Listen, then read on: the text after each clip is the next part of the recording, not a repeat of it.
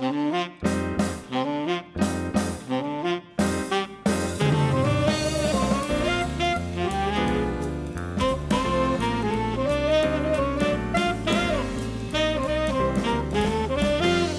and welcome to episode 475 of Conversation Street. We're coming at you early this week with a brand new episode of the podcast because Coronation Street has been, or the whole week's episode is already out and we've seen it. And I don't know what day this is that we're uploading it. Tuesday, Wednesday, maybe.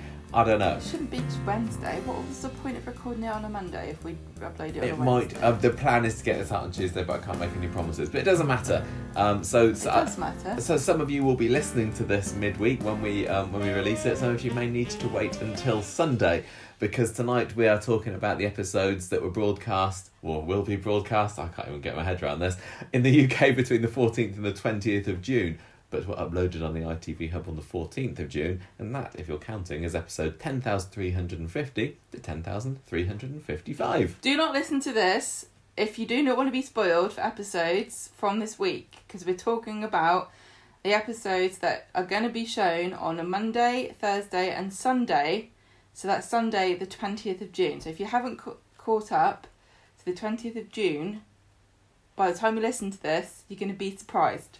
You are indeed. I mean, even I think some of the people that a lot of the people that have viewed it on the Hub like us today would have been a little bit surprised by what went on in the Sunday episode, because there hadn't even been any synopses in the press release for that Sunday's episode, because they're coming out tomorrow, Tuesday. Really? Yeah. Gosh. So everything that went on, I don't think anybody could have known. 2 weeks before? No, just a week before. Really? Yeah. How long's that been going all the on? drama with the gunshot. No, doing that? Always. Oh, really? Yeah. I thought they were 2 weeks in advance. So we've had a bit of a horrific evening this evening, haven't we? Horrific is a good word for it. It's currently 9:30 that we're just starting to record this. Stop moaning. On Monday night, a school night. And I came home from school like proper early today as well, didn't I? I think I came home really early. I left school at 4:00. Which is almost unheard of for me. This is what people think teachers do, but this is not what happens. And when did we start watching Corrie? Like 5 maybe? Yeah. We had a bit of a break. We watched the first 2 episodes immediately. Then we had dinner and watched an episode of The Office, just a bit of a Corrie breather. And then we got back on with the last episode. So it's taken up a good chunk of our evening. And I can't say that, over the 4 weeks that this is happening, we're going to be able to be quite so timely every week. It all depends on how soon I can get home on Monday evenings, honestly. And some are better than others. But how have you found the experience so far? Because we've obviously vented quite a lot about the prospect of Corrie being uploaded on the Hub. Was it hard work? Was it okay? Did you enjoy it? The only reason I ever would have a problem with this is if it was permanent. I think it would be a bad move if it was permanent, and it worries me that it is possible that it could be. But doing this on a one-off is okay. Would have been better if it had been during the summer holidays, because then we could have done it, and had it all done in one day. Yeah, I mean, I must admit that as I was having a look on the internet this morning, I haven't been on Twitter too much. I've been alert, to be fair play to people. I've seen one little spoiler about what happened this week. But it's not. But I have been a bit jealous of the people that have been posting around saying, I binged them all at 6:00 this morning. It's like, do you remember, like I said a few weeks ago, I don't like people knowing about what happened with me not knowing. It's not fair. Yeah, I do. And that makes I'm having a hissy fit and throwing the toys out of my pram here. But I'm caught up now. I know. And also you're saying, people have been really good. Coronation Street doesn't want people to not tweet about what happened. This is the real big problem, I think.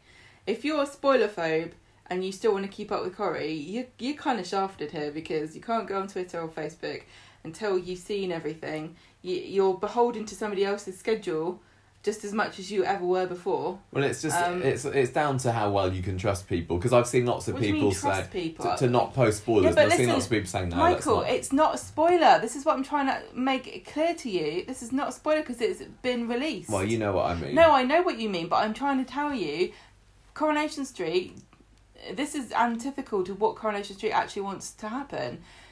They don't want nobody to tweet about this until it's been on air. They want people to talk about it as much as possible, if not more than usual. But people are, some people are not tweeting on for a reason, and we're doing the same thing. I don't think this is good for Coronation Street. We've had so many times about how quickly the shine falls off of your enthusiasm for seeing something new, and you can't talk about it with people, how quickly you suddenly become interested in something different. I mean, theoretically, we could schedule it so that we tweet about things as they happen, as they're shown on TV. We could do that, or we could watch it. We could watch it when it's live, but But it's exciting to talk about something as you're watching it, and that's one thing that I really don't like about this. I feel like I really am missing looking on Twitter to see, what did everyone else think of that? There were a few bits that we watched today going, I got a funny tweet. I was like, we can't put that out. Make a tweet about this and see what everybody thinks. I have actually seen quite a few people saying, I've watched it on the ITV Hub, but then I'm going to watch it again in the evening. And that's what they want you to do, life's too short suckers. for that. Well, we've got a podcast to do. I don't think I've got the energy to watch these episodes again. I am a little bit sad that it's now going to be a whole week until we see it again. Look, we've still got plenty of classic Coronation Streets and everything, but it's going to be weird, isn't it, going a whole week without seeing anything? I know. How did you find the experience of watching almost 3 hours solid Corrie? It did make my head... I've got a headache a little bit. It's the heat mostly and the stress of trying to cook dinner and watch Corrie at the same time, but... I thought that particularly Monday and Wednesday's episode I quite enjoyed anyway. Yeah. I thought it was a good week this week. Yeah, I mean, I'd seen in the synopsis that we had emailed to us that Sharon was going to be back. It said something like explosive return for Sharon on Sunday's episode. So I think I'd built myself up for Sunday's episode to be a bit more exciting than it was. And I think the fatigue had set in just a little bit by the time we got to that third episode. But I mean, Nina made this week for me, and we didn't get to see very much of her on Friday's episode anyway. But yeah, no, it wasn't too bad, honestly. But like you said, as long as it is just 4 weeks, then fine. I've seen an awful lot of praise for Corrie doing this. So whether they take that and say, people seem to like it when we do this, let's do it more. I'm not expecting, as soon as these 4 weeks are over, that Corrie turn around and say, actually, surprise, we're going to do this every week now. It will be down to figures. It won't be down to what people say on Twitter. It will be down to did the viewing figures sustain, and did we get enough people watching adverts? The thing is, once they start doing it permanently, if that's what they're going to do, they can't really pull out, can they? Because if things start to decline, for them to say, actually, we made a mistake, I don't know whether they'd want to to lose face and do that. They'd rather shut the whole show down than say that they made a mistake. I don't know. We've also fallen into their evil trap by paying for ITV Hub, so we don't have to watch How much did we pay? £3, £4, was it? $3.99 a month, or $39.99 for the year. Yeah, so we've just gone for a month for this one for the moment. Thank you, Patreon. We're not going to feed the dragon here. No, and it was good being able to not have advert. Although actually, it was weird. The thing that I found often, the way that it usually works with me taking notes during the podcast, I'm telling you this, listeners, not Gemma, because she knows, I think, is that usually when the episode's on, I'll make brief non-sentence notes, and then when the adverts are on, I'll go back and turn them into sentences and things. Sometimes. Quite often. Well, I'll do my best. Quite often that's my way, but then with this one it's there aren't any adverts, so I was just ploughing on and typing all the way through it, trying to get into full sentences, so I missed a bit more about what was going on. There were bits that I wasn't following, so that was a bit of a shame. Made me feel clever though. I can tell you what happened. It was okay, and we had one instance of that hub crashing on us, didn't we? Yep. And considering Virgin Internet is dreadful, I was expecting a lot more. I thought it was very interesting also that this week was 3 1-hour episodes, and they really did feel like they were properly an hour-long episodes rather than 2 half-hour episodes put together. I think that makes them easier to binge.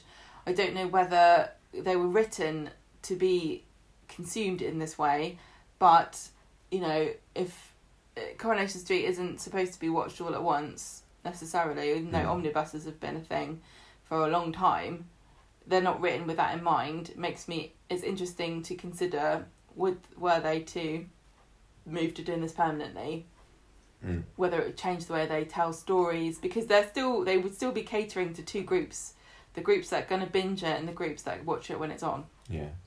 Anyway. So that's our little experience for this evening. We better get cracking talking about it then. Hadn't we? I think we'll probably end up recording some of this tonight and some of it tomorrow night.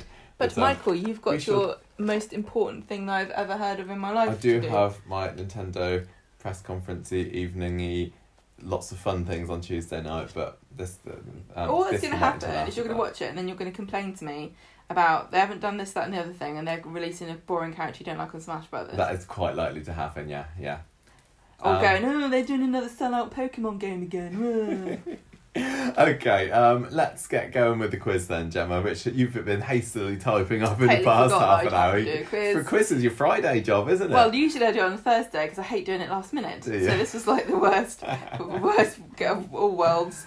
So you'll have to remember to do them. But this is weird because we're doing it in advance. So we're doing the 14th to the 18th this is all very of June. Weird. And years ending in a 1 and a 6. We're doing everything backwards. Like, we've not recorded the bonus podcast for this week yet, and usually we do that. And we can't even take advantage of the fact that we're going to be free on a Friday to like go on a mini break or something to like Italy. We've had lockdown extended again for 4 weeks. We've just been told today, which means during my birthday it's going to be locked down. We? I think there's going to be some people that are just going to do what they want. I think so. The thing is, a lot of stuff I can think of 1 or 2 ex-Coronation Street stars who've been quite vocal on Twitter about Freedom Day for the 21st of June. Right? I think that most of the stuff that I want to do, you actually cannot do, so... excuse me. There we go. That was just me closing the door. It's been bashing. Yep. Yeah, so I'm gonna have just birthday, just me and you. How sad I can't have a party with all my friends. You can, Michael. You can have 6 people, which is more people than you have first friends. Yeah, I don't mind that as long as we can get out to Manchester in the summer holidays for a little bit. Then I'm happy.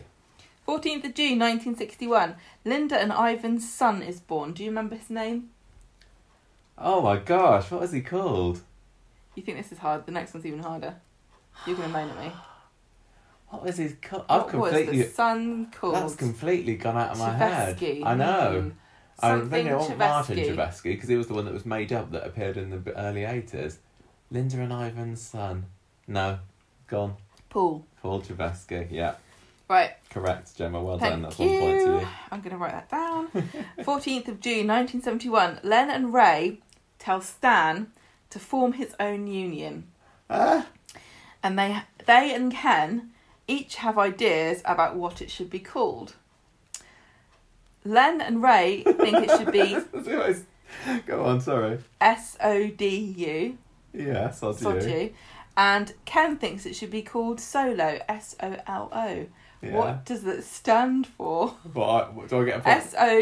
SODU. Stan Ogden's... Yeah. Drinking union. Oh, so close. What? Go on. Think of a word. Think of a union-esque word that begins with a D. You're not going to get it. No, I'm not going to get it. Stanley Ogden District Union. No, I'm not going to get that. So Solo. What's the stat? Stan Ogden's. You should. In theory, you should. No. Union. No. Come on, you can't think of like. I told you my brain's mush after 3 hours curry. No, just tell me. Not a clue. I can't even be bothered to guess. Legislation. No, I don't know. Labour organisation. Come on, that was in theory possible. Stan Ogden and Labour in the same sentence. Never heard such a thing. 14th of June 1976. Annie is furious to find out that Rini is going to be selling what in the corner shop? Booze. Yes. She's going to open an off licence. Doesn't she end up selling wine, which is something that the Rovers never sold previously, which I find hilarious. 15th of June 1966. Under what circumstances, because apparently that's the posh way to say circumstances. Circumstances. Mm-hmm. Do Ina and Lucille get threatened in the mission? Was there some kind of, no. Trade union. Was there some kind of rave-up or a party or something in there? Mm-hmm. That's my answer. There was a rave-up or a party and Nina says, turn that noise down. Ina. Lucille. Ina and Lucille. Yeah? Yes, basically. I thought so. Dance gets out of hand. Yeah. 15th of June 2001. Hayley and Roy are offered a child for the sum of £10,000. But which child is it? It is a specific child, it's not just like Lucky Dip. It's gotta be Wayne. Lucky Dip. Gotta be really Wayne, rude. Yeah? Yeah. Wayne Hares. 16th of June 1986. A fire starts in the Rovers, but what causes it? Jack Felton mended a fuse wrongly. Yeah. Well done. Easy. Easy peasy. Although, if I'd have got it wrong then, too hard. 17th of June 1981. Which character falls in a river and is abandoned because nobody knew they were there? Ooh. 1981. Yeah. Falls in a river. Mm. I don't really know. It's to do with a boat. 1981? Boat? No, I don't know. You're just giving up really easily. I'm hot. This is the hottest day of the year so far, and I'm sitting here with a cup of tea. Go on. Just having had a roast dinner. Yeah. Monday roast. Don Brennan. He was on Dez's boat, I think. Dez's boat? In 1981? You mean 1991? Who knows? You checked me. I don't know. Well, there was certainly no Des Barnes in 1981. They didn't invented the yuppie yet, had they? Never mind, I'll let you off. Thank you. No point for it. Don't get it right, There's no point. 17th of June 2001. Which character dies in bed? 2001? Yeah, now I'm doubting all the numbers. Which character dies in bed? I don't think you're allowed to just repeat them. Alma. Yeah. Yay! I don't want to give you too many clues. Dead. No, that's good. I was going to go Edna Miller. You don't even know who that is. You would have been wrong. 17th of June 2011. Stella moves into the Rovers with her partner, much to Steve's annoyance. What's the partner's name? Carl Monroe. Good old Carl. 18th of June 1986. Which two characters on the way back from a night out in Sheffield spot the Rovers is on fire? Sally and Kevin. Yeah. They're having a little bit of a canoodling session up against the community centre. I would have also accepted warehouse, whatever it was then. Kevin and Sally. Thank you. Oh, I think it was Sally that spotted it. Yeah, she did. Oh, Kevin, what's that? And then Terry Duckworth comes out in his jammy bottoms and saves everyone. So jammy. Right, 7 out of... That's alright, I saved myself at the end. Birthday time. So this is a birthday that's happening from when? This is Saturday birthdays onwards? from Saturday, so you've got plenty of time now. You can even send your cards second class. Yeah. So that's nice, isn't it? Some good birthdays as well coming up. Go on then. 19th of June, we've got Thelma Barlow, who played Mavis Wilton. We've got Philip Middlemiss, who plays De Barnes. Yeah. We've got Millie Gibson, who plays Kelly Newlin. So there you go, newbie. Oh, everybody, I forgot. I haven't written about this in the news so far, but maybe I should. But Millie Gibson is doing the Manchester Run this September, isn't she? Great North Run, isn't it? Yeah. To sponsor. Oh, what's the charity? Sophie's charity. Yeah. You know. That one. Sophie Lancaster Foundation. Yeah, so if you want to go and donate some money to that, you head over to Millie's Twitter page, and then there'll be links there, and you can support her. You can, and we have already.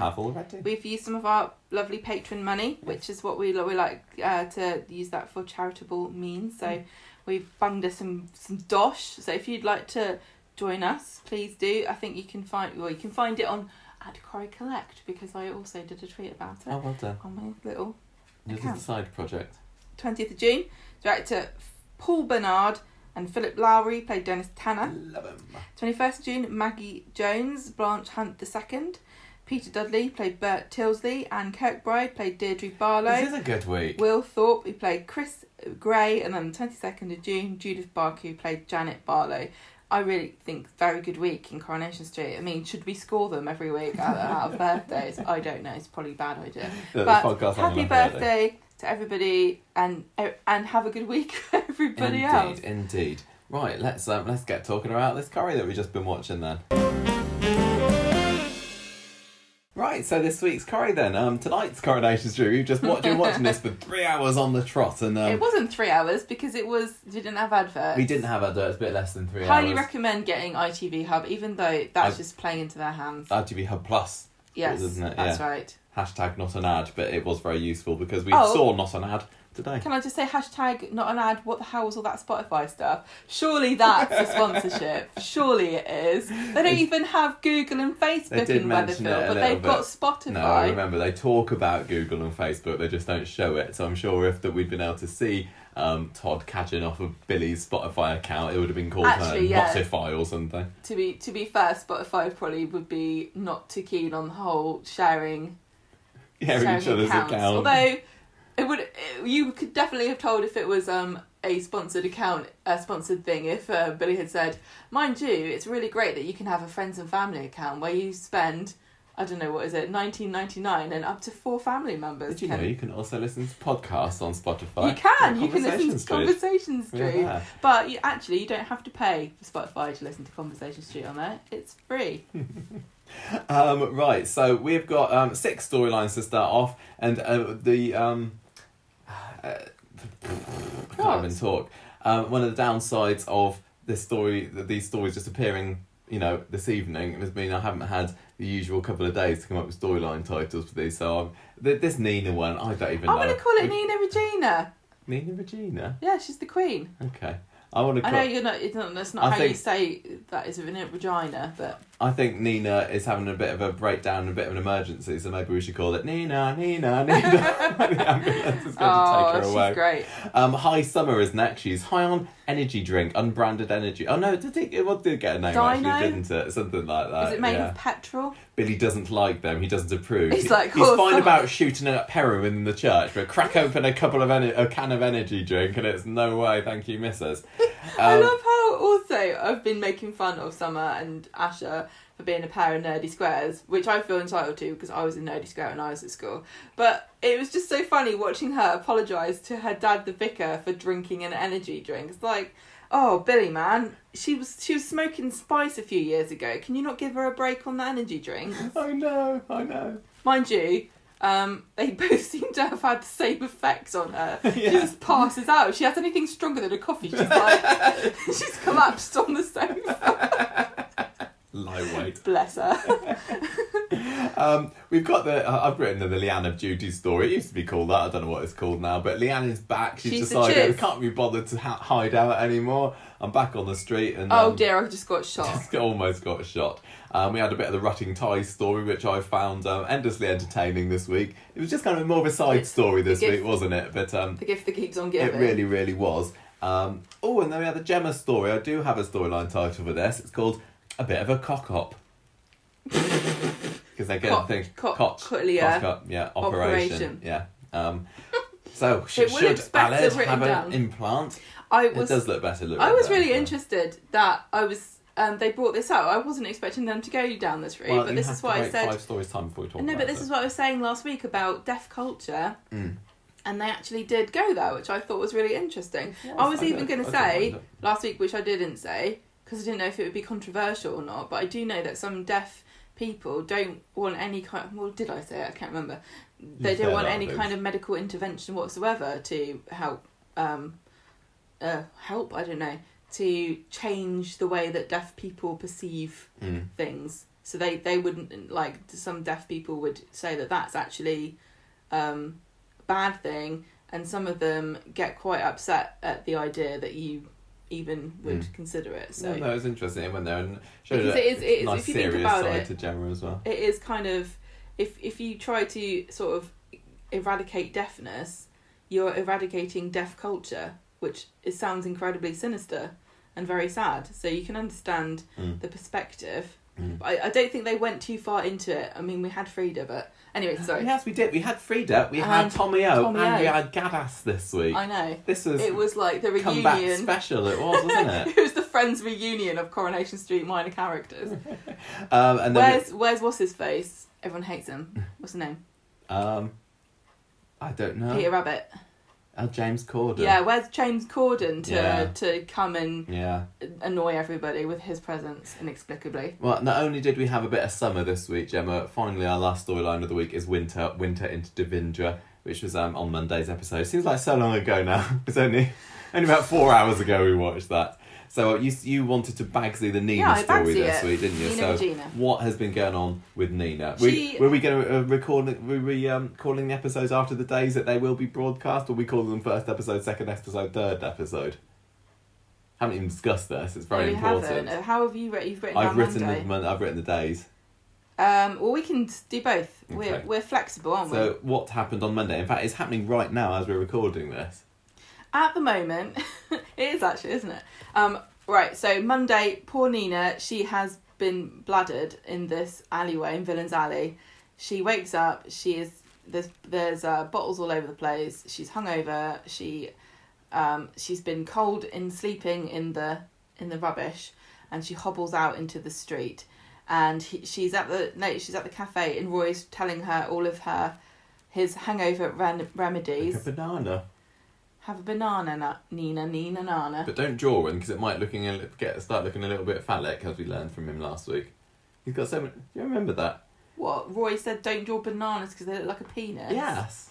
He said that. You weren't listening. No, I wasn't. He said he did some still life ones. Oh, okay. And it got a bit rude. Right, okay. Alright, well, it depends on how you arrange the fruit, doesn't it, Roy? Yeah, if you put a couple of oranges at the base of you're it, asking just for trouble. She says, I stayed at a mate's, and he's trying to get her to carry on with her comic, but she rips it up and says it's rubbish, just like her life. I've written comic here, but I think that we're probably not supposed to call it that. What's supposed to call it? Graphical novel. It's not a graphic novel, it's called graphic novel. A manga. Anyway, yeah. The definition of manga is... never mind. Controversial at best. She's just mad and having a tantrum, and it's again reminds me of the idea that you can just do the steps and get yourself out of grief, and it's not always that simple. And to be sensible and to follow all the advice and everything. Sometimes people just don't want to do that, and you got to respect the process of just because she's a level-headed, switched-on kind of a person doesn't mean that she can't just let everything go. So anyway, he tapes the comic up, and Ashes comes in, and they're talking about what this is going to lead to and how she feels guilty and stuff. And they agree that she probably was not going to be up for counselling, and Asha wants Toya's just like, no. And then we're mates and everything. She almost got up off the sofa for 5 minutes, but no. So Asha wants to look at the comics, and again, I can't believe this again, that he lets her have the comics. So Asha takes photos and puts them on Instagram, and Ardy wonders whether this is how the attack really went down, and this is why Asha puts it online, so that she can reach out to people with similar experiences. And in a way, isn't this kind of what Coronation Street did, where they made art out of a real life experience? Yeah. Good point. Oh, nice. Yeah. And it is fair to sort of be angry and say that's not your story to share. It's an interesting thing to think about, because Sophie, the person who the story is actually based on, has no input into any of this. She can't say whether she wanted this to happen or not. We don't know. We can only assume, because her mother's involved in the charity, that this is something that she would have wanted. But it's just interesting to think about victims who can't tell you what they want. So Amy comes and says to Nina, I like your comic, by the way, because Ash has put it on Instagram, and Nina's shouting at Roy saying, oh great, I told you yet again, you didn't listen to me again, you crossed my boundaries, I said I didn't want anyone to see it. So she goes round to number 7 and has a go at Ash, and she says, oh, did it get many likes, did it get many lols? Someone must have given it a lol, surely. Someone was like, lol. Lol. And what did Alina gave it a crimble or whatever. Did she have no more? She gave it a YOLO. It's like, yeah, I know that's and he's dead now, so that's insensitive. So anyway, she says, I was just trying to help. There's been lots of lovely comments. And Nina says, massive fail. Again, another thing for Alina's wall. And tells her to stay away from her in future. So she next goes around to the corner shop, and she wants to buy some vodka, and Evelyn's saying, you can't just drown your sorrows, I'm not going to sell you anything.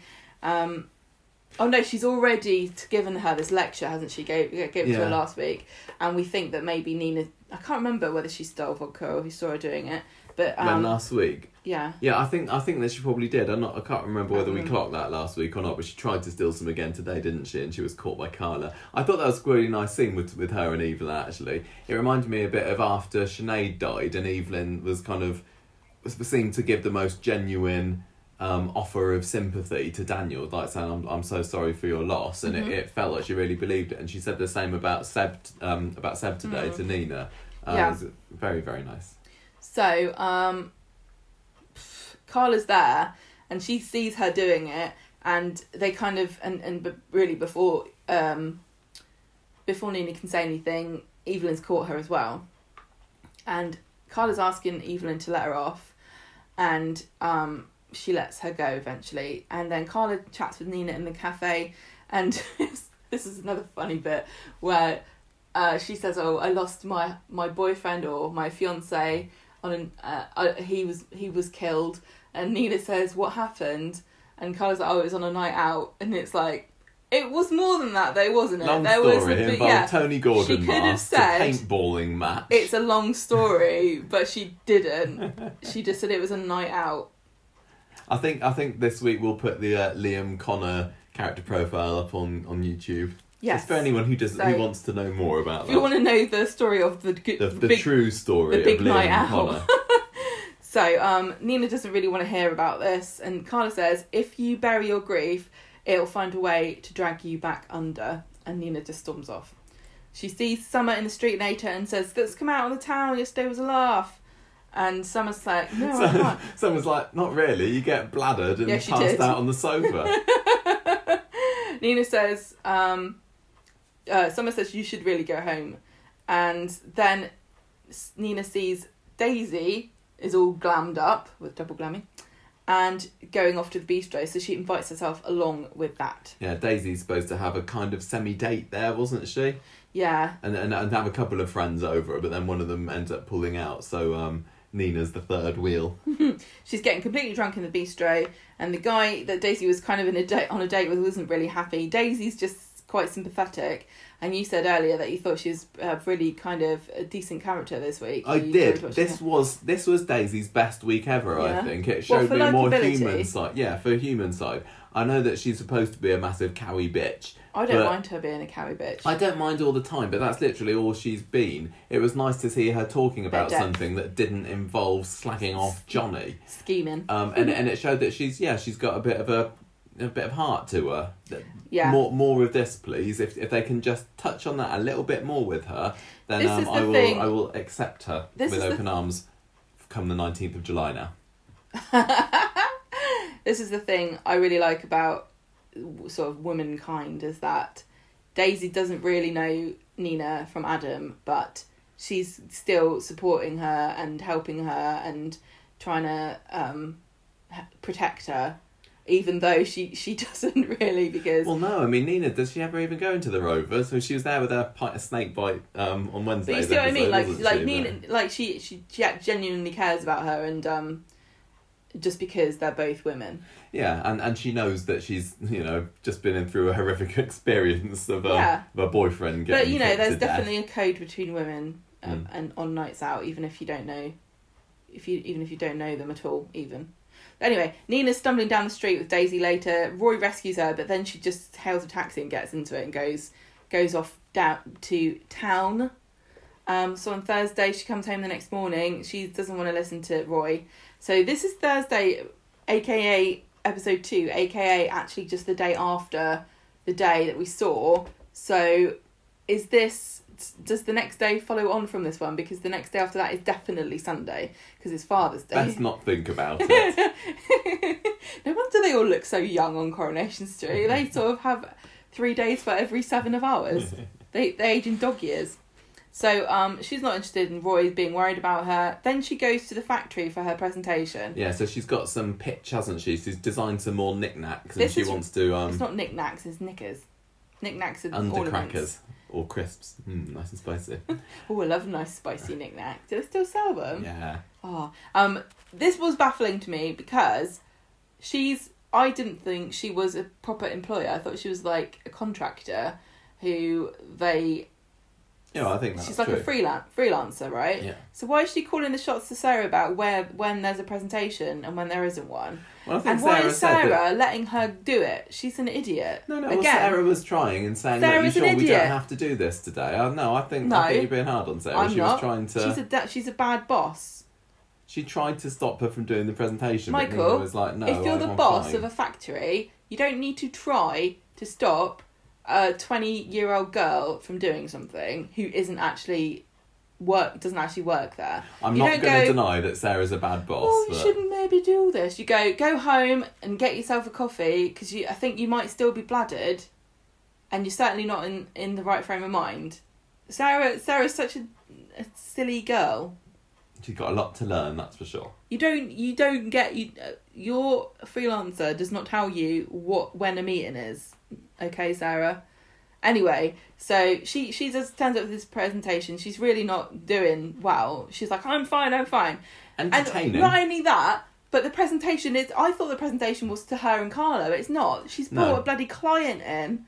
Sarah's such an idiot. She's brought the client into this to be given this presentation by this girl who's losing her mind, whose boyfriend was murdered, and she's like, "Oh, it'll probably be okay."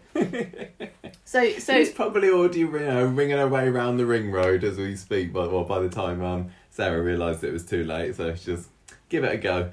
So the presentation begins. Nina's like, "Oh, I'm trying to find my design, but I can't find it." Oh wow, it's just the same as that one, but more purple and obvious, like what your clients like. And she's like, "Oh, you're trying to say my customers are obvious?" And it's like, I mean, look, everyone puts one leg in their underpants at a time, don't they? Let's not pretend that anyone's better than anybody else. So she says, "Stick your job, stick your stupid designer underwear, I'm going." So well done, Sarah. Really. She's lost a client and a freelance designer. and from what we understand, Sarah can't design pants to save her life. So what's she going to do now? Well, it's not her job to design them, is it?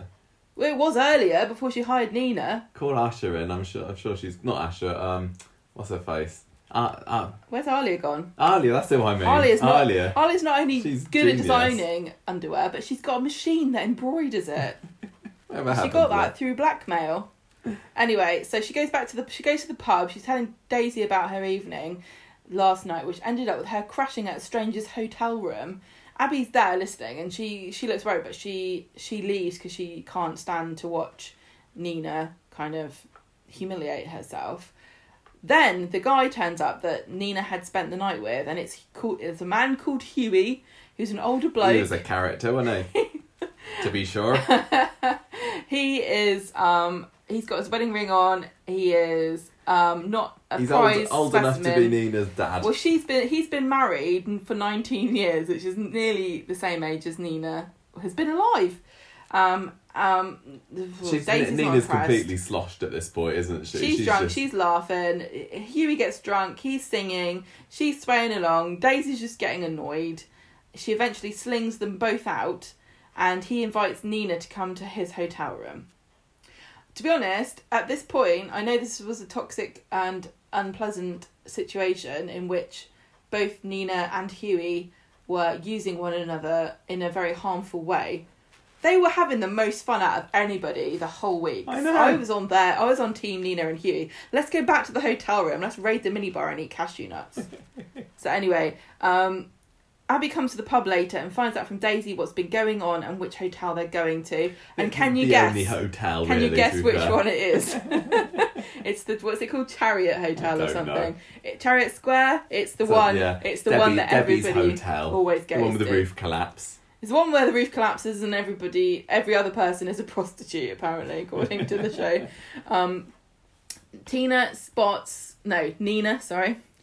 Nina spots Tommy O. Hey. Tommy Orpington is at the hotel. It's a swish place, of course. Only the highest of clientele can go to such the Hilton of swanky interiors. Yeah, she's quite excited to see Tommy, isn't she? Because she just knows because she's like, Luke, he's famous. Yeah, her dad, Richard was his name. He used to like Welly County. Right, that's true. And, yeah. So she's like, I know who that is. Yeah. So she's quite excited. And she's telling Huey about it, and I don't think he's a football fan. No. Who'd have thought? This soon fades when Tommy Orpington introduces to his agent. Yeah, that's right. County's up and coming young prodigy, one Corey Brent. And she's there, and there's this amazing shot of her, and the focus. She's sort of behind Corey's head, staring at him in the distance, and the focus changes from Corey looking sort of stupidly excited, and then it focuses on Nina glaring at him like she can kill him with her eyes. And then later on, there's a bit where she's standing behind him and she looks like she's just dragged herself out of a well to take revenge for watching a videotape. So, Tommy is trying to get his agent to sign Corey up because he thinks he's going to be an amazing footballer. in the future, and they're having a brilliant time. So Nina stands up and goes over to them, and Tommy's like, "Oh, here we go. Sorry about this. You'll have to get used to this when you're famous," because she just wants a photo, and he takes a photo of them together, and she's standing in the background. What I loved about this was at first it took a little while for Corey to recognise Nina. Even I can't remember He has seen her without her makeup, hasn't he? Surely at the funeral, but I think he's more used to seeing her, in her goth makeup, and the look on his face when he realises who this is. Well, he probably didn't look at her properly. No, which goes to show you what kind of a person he is, that he doesn't even look at people's faces, because unless you're doing something for him, he's not bothered. Yeah. So Tommy A's like, "Oh, you want a photo with me, but you also want a photo with this guy because he's going to be an up and coming star, and you can say you knew him first." And she's like, I knew who he is. I know exactly. I love the first little selfie that Tommy O does, where she's just standing there in the background. It's a very socially distanced one, and she's just there, not smiling or anything at all, is she? It's hilarious. It's just like It Follows. It is, yeah.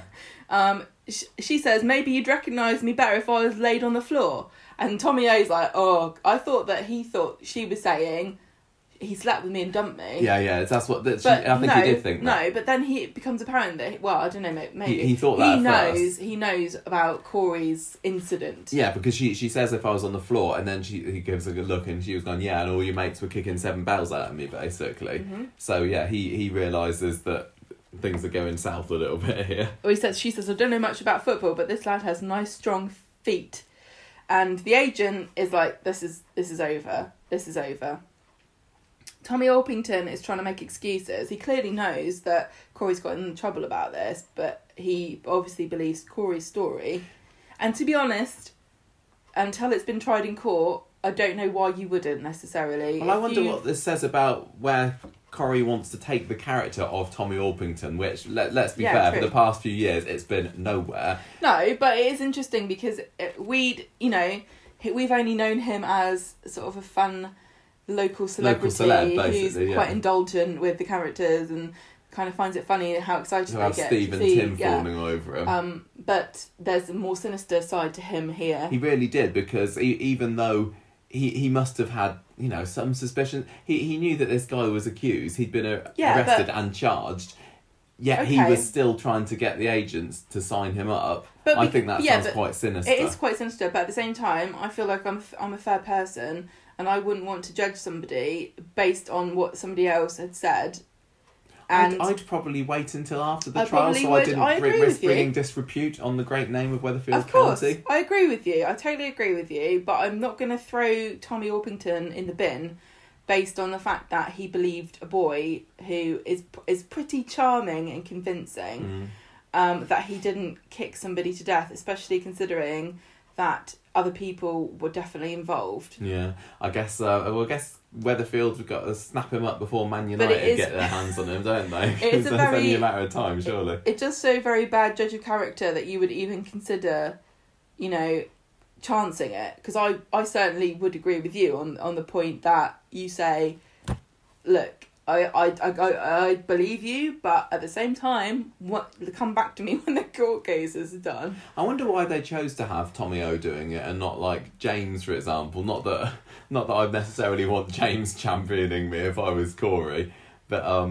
maybe it is because they want to take him down a bit of a darker route. If we see him again, I mean, as far as that could be the last we ever see him. I'm not expecting to see him again. I'm not expecting to see Frida again.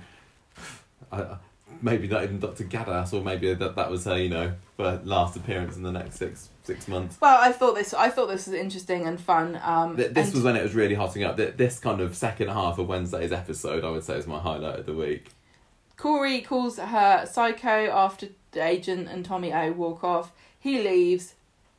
She picks up his trophy, which is the promising young player trophy or whatever it is, and tries to follow him with it. Football. Abby shows up and stops her. This kind of annoyed me a little bit because now we've had both women stop each other trying to kill Corey. Yeah, that's true actually. With a brick or a bottle or a trophy. It's like, really, just somebody just kill him, because I feel like he's getting away too much with being stalked by murderous women. Abby sits Nina down and says, "Can't look. You need to see sense here. You're not in your right frame of mind." But she doesn't want to listen to her. She gets up and she tries to go to Huey's room. He's like, "Yeah, brilliant." And Abby stops her, and Nina says, "I haven't slept with him," and suddenly breaks down, and she's going, "I don't know what I'm doing. I don't know what I'm doing." And this was really sad to watch. Really... She's literally Molly's brilliant. Just lost. She doesn't know how to react to this. She's trying to process her grief. She's trying to cope with these emotions. She doesn't want to confront them, so she's trying to bury them, and they're not going anywhere. And she's just making everything worse for herself, really. They go back to the cafe together, and she's starting to sober up. And Abby says, "Look, I understand. I understand what you're going through, but you've got to fight this urge to go off the rails like I'm having to do. Don't you think I would love to just go on the drugs and forget this ever happened? But you need to stop thinking about what happened because you're driving yourself mad. There's nothing you could have done to have changed what happened." And she says, "Seb's gone, but what can we do? We can make sure that we don't make things worse." And she's also saying, it wasn't a choice. It wasn't like you or him. If you had died, he might still have died anyway. You didn't choose this, neither did he. So Abby promises... Yeah, she's got the old survivor's guilt, hasn't she? In the case of the what ifs. Yeah. Abby promises her that she's got her back and she needs to accept people who want to help her. So Nina's then alone in the cafe when Corey comes to the door and tries to get in. He's shouting, "Hiya, freak." Well, no, she opens the door first, doesn't she? And then he's just there in her face. Yeah, and says, she "Hiya, quickly freak." closes the door. This is brilliant. And then she picks up the trophy. She's still handily taken back with her from the hotel. I know, she's like, "This is free trophy. I'm not gonna. Let's say this is mine. Why not? I mean, if I'd done football, maybe this could have been mine." She's pretty good with the old arts and crafts. She could turn it into something else. I don't think you Goth of the Year award. Yeah, that's true. So he's like yelling through the door, going, "You're a coward. You're a freak." So she picks the trophy up and goes outside, and he's like, "You're ruining my future." And she says, "Nice, you have a future. Seb doesn't." And he says, "Whatever you do, you're still a weirdo, a slutty little gothy freak." And I thought this was really exciting, and I really wanted her to kill him. I don't, really, but I kind of did. It would ruin her life, I know, but this is fiction, so she could get off on a technicality, I don't know. I mean, it was kind of shade to Tracy Barlow and Charlie Stubbs, wasn't it? With the ornament, like, oh, I really want her to, but want her to beat him to death. But I was wondering, I really, really was, and it was the same with Abby in the bottle the other week when Asher stopped her with the scene on the stairs. Like, he really, really deserves it, but no. But this was fantastic. So I didn't know what was going to happen. I didn't know whether she would end up attacking him or what. Having that trophy there for the 3-4 preceding scenes. You're just thinking it was a bit of a Chekhov's gun, wasn't it? It really, really was. But it didn't get shot. Now Molly Gallagher gave a fantastic performance here because she was just.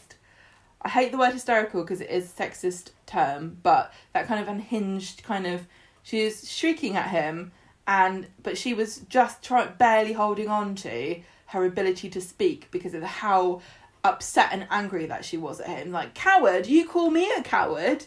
You and your friends followed me and beat my boyfriend to death. I'm not a coward."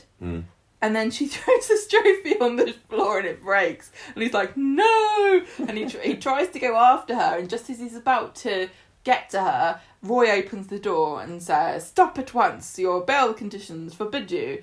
And he's like, "Oh, what are you going to do about it, Grandad?" And then the police turn up. And that's what Roy did about it. Yeah, Officer Craig, he comes out and says, "You're in trouble now, Buster." You've incurred the wrath of PC Tinker. Oh my God.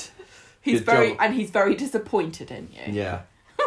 On Sunday, Nina comes back to the cafe. She's been to visit Richard's grave, and she says, for Father's Day. Yes, it seems to have helped her a little bit. And this is your warning. You've got a week. It's Father's Day on Sunday. I know. It is a really nice reminder. I have bought my dad a card, but it's sitting there on the mantelpiece, and I've got to remember to send it. Yeah, so Roy and Nina have a little chat and talking about Richard, and she says, "I want a boring life." Really, and Roy says, "I can do that. I can give you a boring life." You've put the wrong bit in there about something else. We move on to a different story there. And then Roy says some more nice things, and then Nina gives him one of Richard's Scrabble racks. How lovely. Which is very sweet because, Roy is no one's father, but he's a father figure to many people, so he should get a gift, shouldn't he, on Father's Day, just the same as everybody else. Absolutely. So what did you think of this then, I loved Michael? it. This was easily the highlight of the week for me. It was another one of those ones where I was a bit disappointed that it kind of fell off a cliff on the Sunday, the final episode. The third episode. Because, if this had been, we'd just been looking at the Monday and Thursday episodes, that would have been everything. That was a really, really strong week. I mean, everything that they throw at Nina, she's just doing a fantastic job. She's amazing.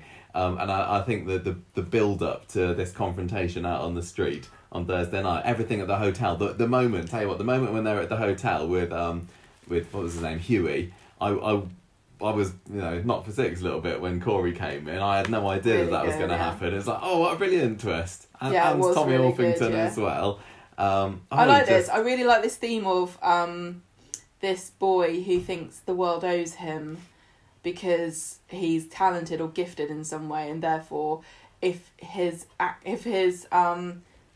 actions have consequences, it's other people's fault and they're ruining. Yeah, I mean, it's almost like he believes that he's innocent. I don't know. The way yeah, that does he's he protesting. or does he just think that it's not fair because he's? I think is there a bit of classism and maybe even a bit of racism here, where he thinks, look, I'm a privileged white guy. I'm a kind of upper middle class. My dad's got a business. This kind of stuff doesn't happen to people like me. Maybe I've done something wrong in my life, but I didn't deserve to go to prison for it. That's what you know.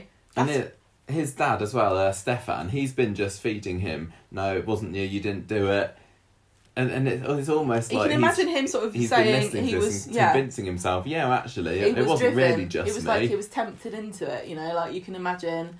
Oh well, what was she wearing? Well, she was wearing goth outfits, so of course she deserved to be attacked. You know what I mean? Yeah. So when this comes to court, I'm going to be really looking forward to seeing how they play it, and just how convincing he is when he says, "No, it won't be governor." If Corey survives going to court, because he keeps walking around people that want to kill him and sort of leaving weapons around for them to beat him to death with. Yeah, it's tempting or like fate falling down bit, the stairs. I mean, I wonder whether he's going to be locked up now because he's broken these bail conditions. It could well be that they bang him up until the court case, and I hope it's soon. I think Corey is living Coronation Street's version of Final Destination. He nearly got hit with a bottle. He fell down the stairs and nearly died then. And now he's nearly been beaten to death with a football trophy. What is next? I don't know. I hope that it's not going to be too long for the court case. I mean, if this Harvey one is anything to go by, and also the Ray and Faye one, it could be a bit of a long wait. But I don't want this story to go on the back burner ever. This needs to be a little bit every week. Well, not every week. I just think it's brilliant, and it's nice to see that Nina she's calmed down a bit. I think she understands a bit more now that she's got to let justice be served. And I know, but the thing is, I feel big sympathy for people who indulge in self-destructive behaviours as a coping mechanism. Yeah, it is self-destructive, but. Can you not? She's not gonna die of liver failure if she has a couple of bottles of vodka. Speaking of which, how's Peter getting on now? The last thing we saw of him, he got his liver, and it's like, yeah, we assume he's fine now. Blowing off some steam and letting go. I think you can be forgiven for like maybe a few weeks worth of that, and then put the stops on it. But once something terrible has happened like this, I think you deserve to be cut some slack. Yeah. Everybody's just on there going, oh no, it's really bad. I think Carla was the most realistic person here, where she's like saying, just let her, like, of all the people, like Evelyn even said, of all the people who knows how destructive drowning your sorrows in alcohol is, Carla is the one. But she understands that this is a reaction, it's an extreme reaction to an extreme situation. Well, fortunately, Nina does have some very kind people that are looking out for her, doesn't she? She's got Roy, who's great. I mean, the scenes with Roy and Nina were fine. I mean, David Nilsson's always brilliant, and sometimes when he sits down and has a wise man chat with a character, it feels a bit going through the motions, which makes it sound worse than it is. But no, I said that last week. Yeah, it's all a bit twee and pat. another Roy giving worldly advice here. I probably would have preferred to have seen more with Abby or even Asha, who was sidelined a little bit this week, wasn't But it just goes to show you that being told all the right things it doesn't even help. This is the point. This is what I'm trying to say. Yeah. Nobody can help her. She has to process it in her own time, and if all this is part of her processing it, then just let her, as long as it's not self-destructive or anyone else gets hurt. Sleeping around, not really a great idea. She didn't sleep with him. No, but that's what I'm saying. Yeah. Becoming an alcoholic, I'd say big no. Don't do that. Not a good idea. You just got rid of one alcoholic. Let's not have another one, please. But maybe it's not the end of the world if she acts out a little bit after all the time, after everything she's been through. You can sit at home and watch some YouTube channels about grief and write a diary about stuff and talk to people and look at pictures, but also you can get bladdered and lie in Villain's Alley overnight. Can you imagine me doing that if you ever get beaten to death down a dark alley? Can you imagine me turning to the bottle? Yeah, a bottle of milkshake. Oh yeah. Nice chocolate mocha. I'd be also interested to see whether anything else happens with her and Daisy, who, like I said earlier, was really great at offering kindness and sympathy. You'd think that she would... And the two of them have got nothing in common. No, They're I know, diametric but they both... opposites, Yeah, but her brother died, Yeah. But then again, if you were to say every character on the street has had an unusual bereavement at some point or another during Super Soap Week, or sometimes it takes like an outsider for a character who's going through a problem to take stock of their problems, and I don't know. It could be a very interesting direction for Daisy to go. I don't know whether it's going to happen or not, but. Anyway, I think still absolutely loving Nina. I think she's great. I want to know whether anything's going to happen with this Instagram. Like, is somebody going to see it? Is it going to trigger something for someone? Because I don't really know what's happening with those other two that were out on the attack. Have they been hauled in by the police? Are they going to... I don't think so. Are they going to see the Instagram post and recognise themselves in it? There's a distressing lack of clarity over what the official story the police think actually happened is, and what exactly it is that they think Corey has done now. They definitely think that Corey has kicked somebody, whether it's Nina or Seb. Yeah, okay, but... They think that maybe Kelly did as well. But do they, do you understand what I'm saying? Yeah. Like, what evidence did they even find evidence? We know they were looking in the river for what Corey had thrown in there. Did they ever find it? I don't remember. Think they did. But he basically admitted doing it anyway. Did he? He didn't. No, he admitted he was there. I thought, I don't know. See? Exactly. See what I'm saying? Like, you've just proven me right. Anyway, good stuff. But, again, Coronation Street isn't a crime drama. But the trouble is they are doing... drama. Yeah.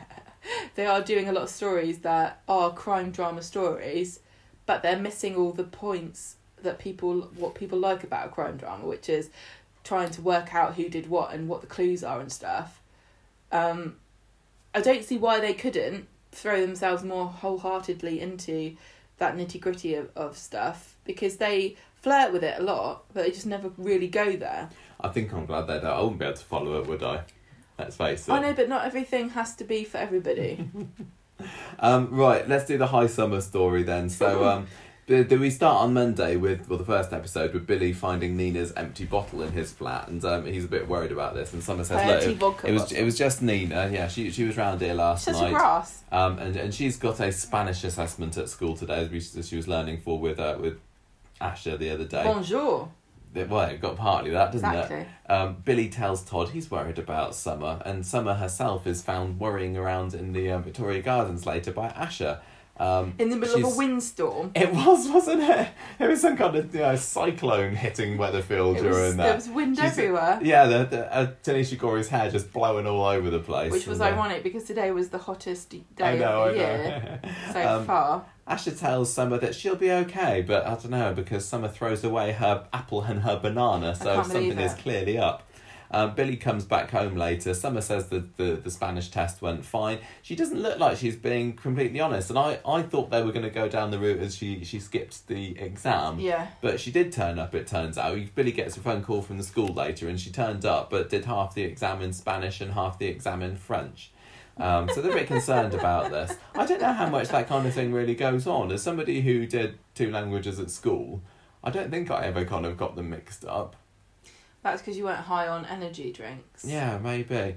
But anyway, I'm impressed with Summer for taking 2 languages, because not many people do that these days. I did French and Spanish. Well, I know they did back when we were little, when you had to do language at GCSE. They forced me. It's on a worrying decline. I read a school report about it just last week. Did you? But well done. The question is not, did she mix French and Spanish up? The question is, was it correct? Because if it was correct French and Spanish, what's the problem? Yeah, she just did 2 exams in one. Yeah, She's the most efficient student that school's ever had. She went into a French test and she got an A star in Spanish. What are you moaning about? Well, killing 2 Wazo with 1, I don't know what Spanish for stoner. Stonio. Pierre something, or Pedro, I don't know. What? No, it wouldn't be an A star, it would be a 9 or whatever it is. Whatever they say, call it these days. Anyway, Todd and Billy are doing their best to reassure Summer, it's fine, I'm sure you did okay, because they see that she's at breaking point already.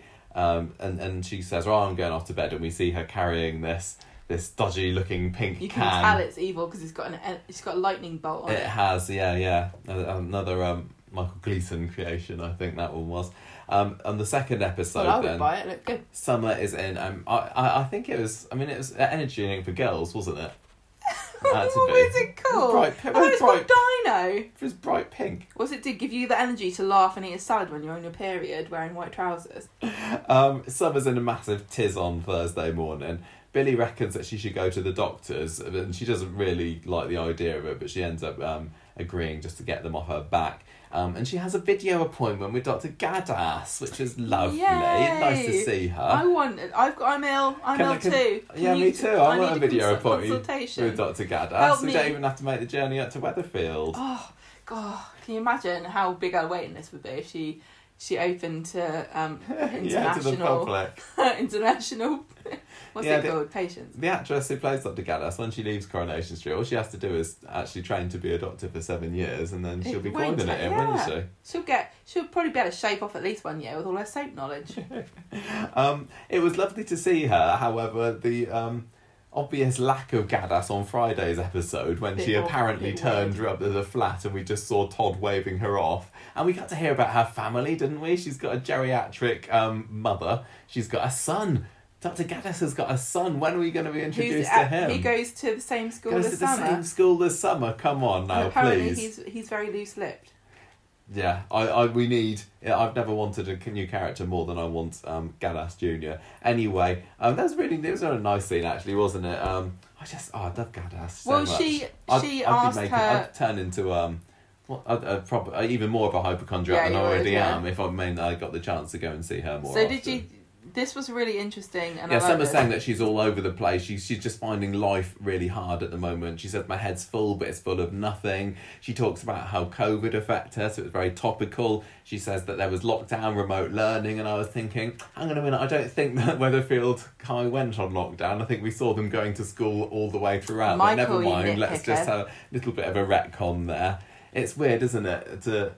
We clearly saw that life carried on as normal, yet they're saying it didn't. And it was a little bit like how we had when they had that break almost a year ago. We talked about like Shona being on lockdown in Roy's flat, didn't we? And David had to go and visit her and serenade her out the window. So it's a weird situation where we're led to believe something has happened that we haven't seen, and we just go, okay, we'll let that one slide, Corrie. But anyway, Gada says that it sounds like you're a bit stressed, you're a bit anxious. Have you had dark thoughts? And she was like, no, but I don't know, if Kate Oates is coming back to take over as producer one day, who knows where it could go. She gets a CAMHS referral anyway, which is a mental health thing. Do you know what it stands for? No, okay. I think I've even got my acronym wrong. I think the MH in it is for mental health, so maybe it's CAMHS? Counselling and Mental Health Service? I don't know. Anyway, Gaddis has also got some stress-busting tips as well. which we sadly don't get to hear about. Have you got the... You can't be bothered to do a swear buzzer, can you? No, really can't. Really can't. Well, because I was going to say, the stress-busting technique is like when things get too much, just say, F this. Piggin! Just say, when I have a particularly stressful patient, when they leave, I just go, pigging heck. And then I throw a dart at a board. Have you tried that? Summer seems happier later. And Billy and Todd have a quite nice moment where Billy says, "Oh, Todd, you're a good one," and Todd's like, "I know." They're growing a bit Typical closer. Todd just takes the compliment. You're supposed to deny it, Todd. Todd hasn't been at all devious this week, has he? It's been nice to see more of his sensitive side coming through. This is really much as I love devious Todd. Mm-hmm. This is nice to see as well. But I'm still utterly convinced that he's going to screw it up, and Todd's going to be with Paul by the end of the year, aren't you? Yes. So, the final episode of the week, it's Father's Day, it's Sunday. Billy and Todd have both got Father's Day cards from Summer, which is nice. I think she might have forgotten her actual dad, because whereas Steve and Leanne went to visit Ollie's grave, we had Nina going to visit Richard's grave. I don't think poor Drew even got a mention from Summer, unless I mentioned it. No. And she's feeling pretty cheery, and she invites them to the bistro for lunch. Did Drew have a partner? I think he did. I believe so. So really, Summer's the girl that's got 4 dads. Yeah, that's an expensive Father's Day, isn't it? Bet she gets it all right when it's her birthday, doesn't she? Apart from one of them. No, one of them's dead. Anyway, they're having a lovely time later at the bistro. Todd and Billy can see Summer's like full of energy. Todd's like saying that your leg's twitching. He seems to think that she's just full of anxiety for tomorrow's exam, and she wants to go back home and do some revision. But we know that she's high on Dino, is that what you said it was called? So they let her go off, and Todd and Billy get some time left alone in the bistro. Billy's looking very contented. Todd says, "Oh, I want us to be a proper family again," and Billy agrees to having him move into the flat. I'd kind of forgotten that he wasn't already living with them. I always find it funny when we have these really touching moments in Coronation Street where a couple decides to do something significant in their relationship, and you had, as a viewer, already assumed they were at that stage, if not further along. Yeah. Because I just thought they were. When I saw them today, or this week, Todd and Billy hanging around together so much, I was like, oh, so I kind of had forgotten that he'd moved in with them. But then it turned out that he hadn't actually moved in with them. He's just hanging around there all the time. Still living with Eileen. What's she going to think about it? Losing her son yet again. She's going to lose out on some rent. Have we actually seen and Eileen? And she can't use his Spotify. Have we actually seen Eileen since she heard that Seb was dead? I'm kind of a bit worried about her. Yeah, let's check in on Eileen. What's she doing? Yeah, everyone's worried about how Nina and Summer are reacting to this brutal murder, but Eileen, she's locked herself in the toilet for the past month. Time that we refocus back on her. And what is going on with Eileen and George? This has been brewing between them since he arrived on the street, basically, hasn't it? I think it is high time that we had that story, but it does appear that maybe Sue Cleaver can't be on the show as much as we would maybe want her to be at the moment, so we'll let her off. Anyway, back at home, meanwhile, Summer, she has a bit of a wobble, doesn't she? She has an attack of the old shaky ruse and faints on the sofa, and she's found later on by Todd and Billy. They have a bit of funny sound woozy effects, don't they? And Todd and Billy think that she's just fainted with the excitement of the gunshots that have been going on in the other storyline. She's not a Victorian dowager. Oh, goodness me. Hey, what was that? Oh, goodness. They're all just someone undo my corset. They're all very blasé about gunshots, really. They should be like, whatever.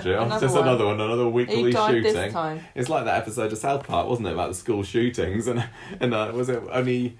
who was it? It was Sharon Marsh, I think, was the only person in the whole South Park that's like, what do you mean? This is another school shooting and everyone's acting like it's normal. That really is on Coronation Street these days.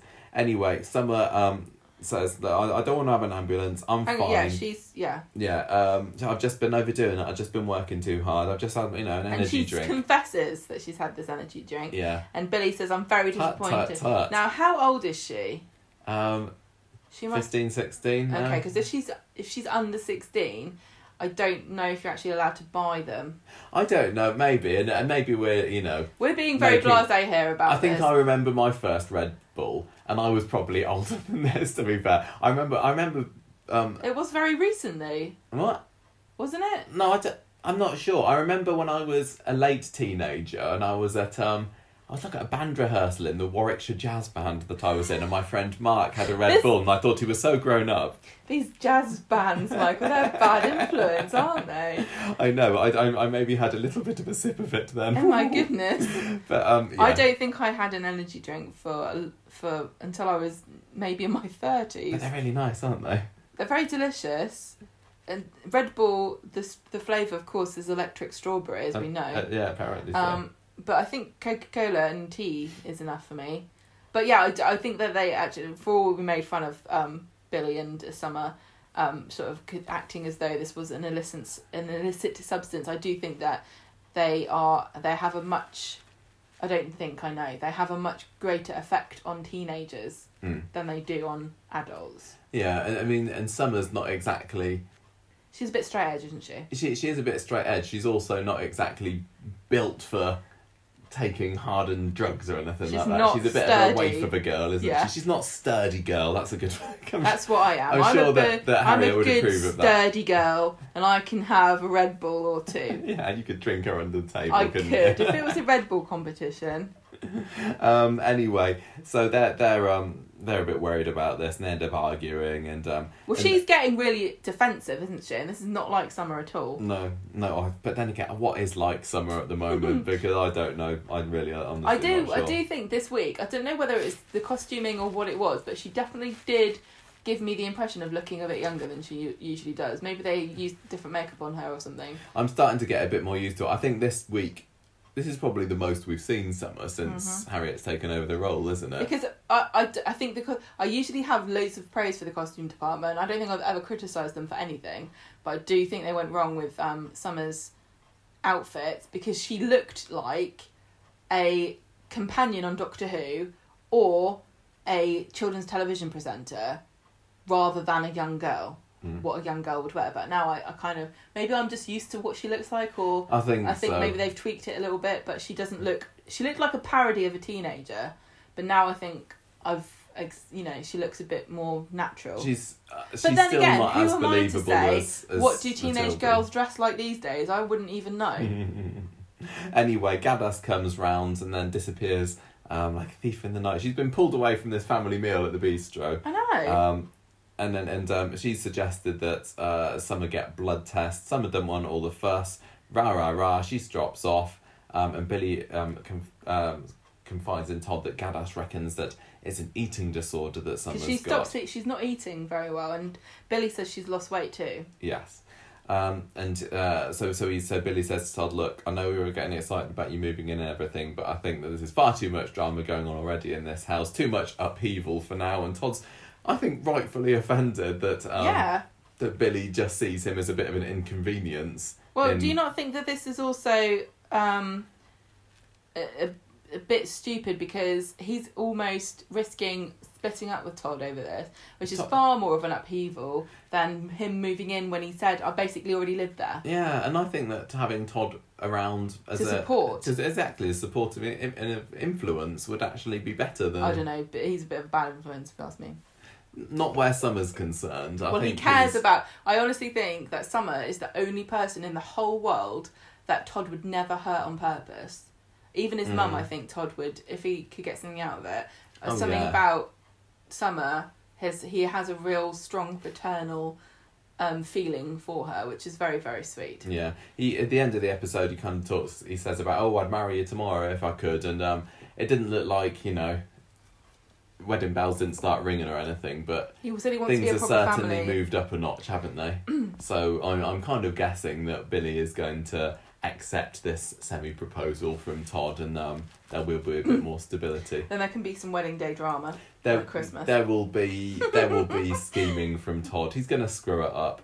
I'm absolutely, as I really, really, really want Todd and Billy to stay together, but I don't think it's going to happen.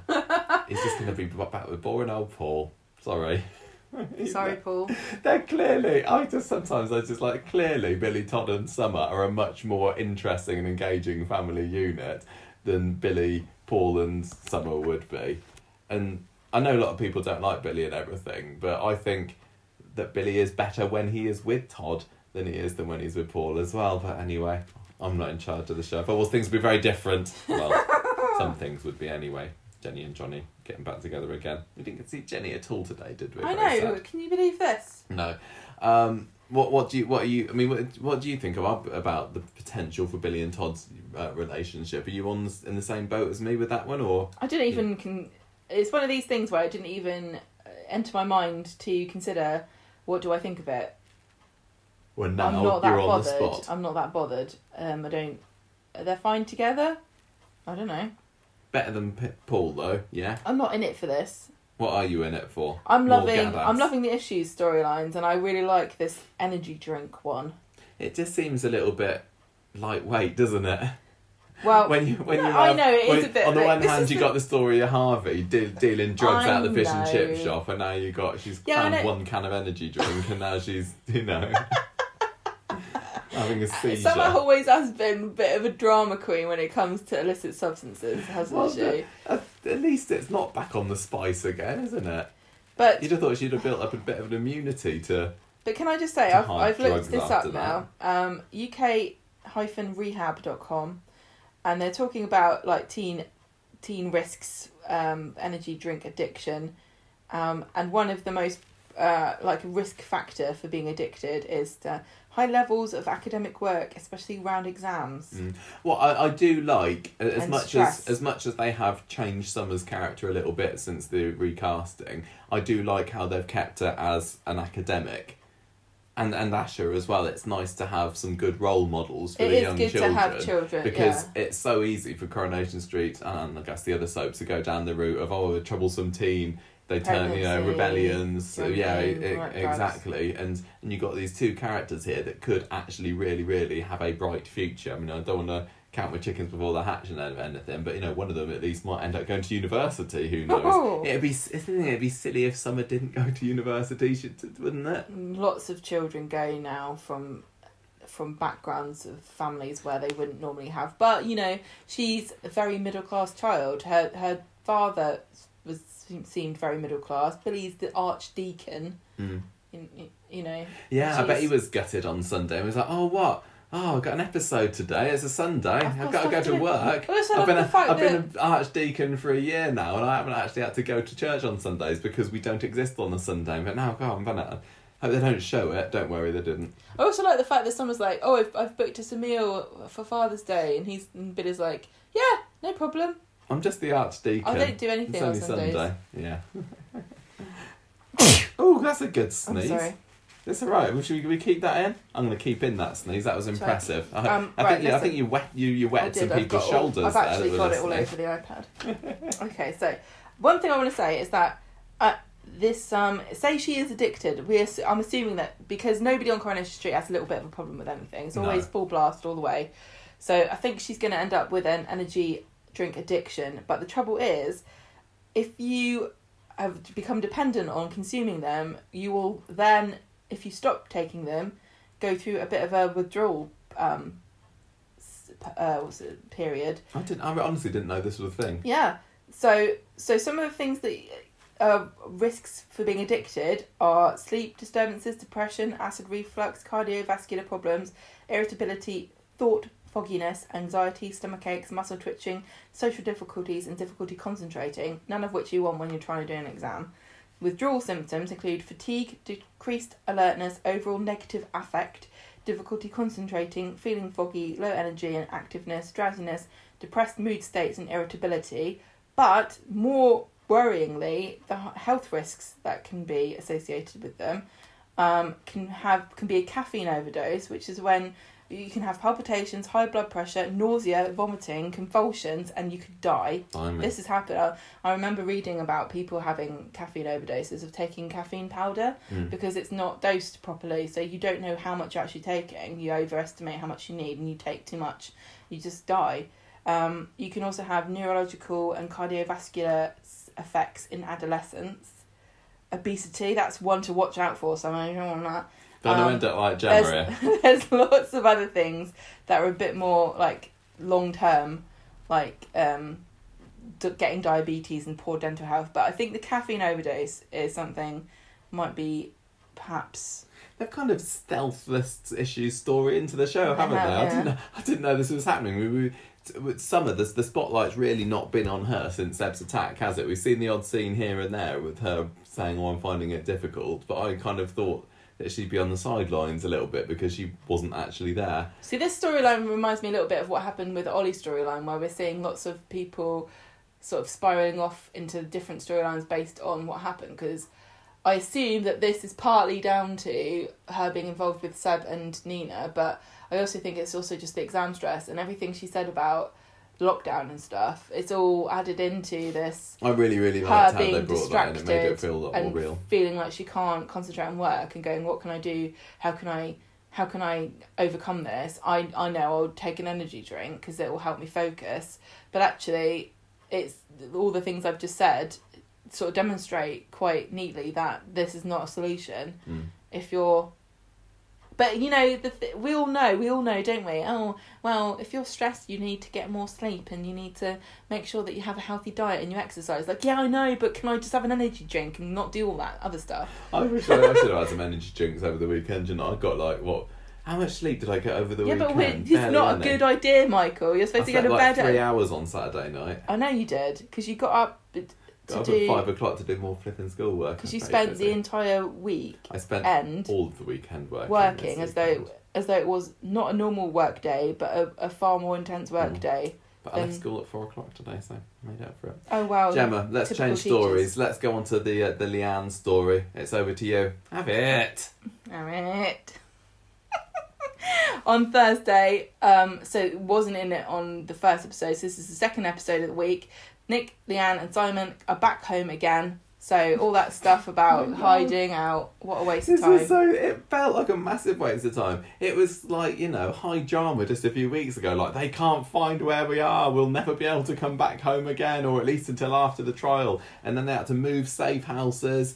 Sharon was doing all that stuff with Ardy's Xbox to try and find out where they were. And it's just like, bored of that, let's come home. Yeah, but let's just remember what actually happened was they agreed with Harvey that they were going to lie on the stand and say that they weren't involved at all. So now they've had this assurance from Harvey that as long as they do what they said, he'll leave them alone. They've decided to return because they're not worried. They really should have waited. I wouldn't have trusted it. Simon's not very happy because she, as like I said, is going to change his evidence. Then we've got DC What's-His-Face. DC Glynn. He comes over to see Leanne and he's fishing to find out what's going on because why are you back here? Has Harvey been in contact with you? Are you okay? And she's like, oh yeah, everything's fine. And he doesn't believe her. He thinks the gang have got to her, which is very true. And it's weird that she's left the safe house. It's obvious, isn't it? She's rubbish at lying as well. He says Harvey's gang is dangerous, and she says, "Oh no, I haven't heard anything. I don't know." Nick comes back home, and she's all kerfuffled because she doesn't know what to do anymore. So DC Glynn goes to visit Harvey, and he's saying, "Listen here, Harvey. Witness intimidation is very serious."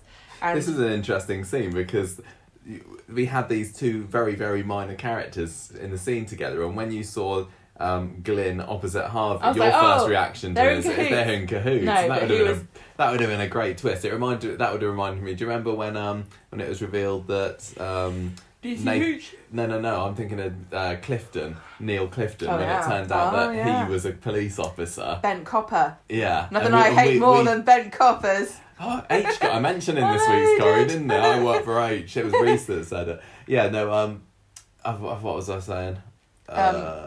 Bent coppers. No, oh gosh, I can't Policemen. remember.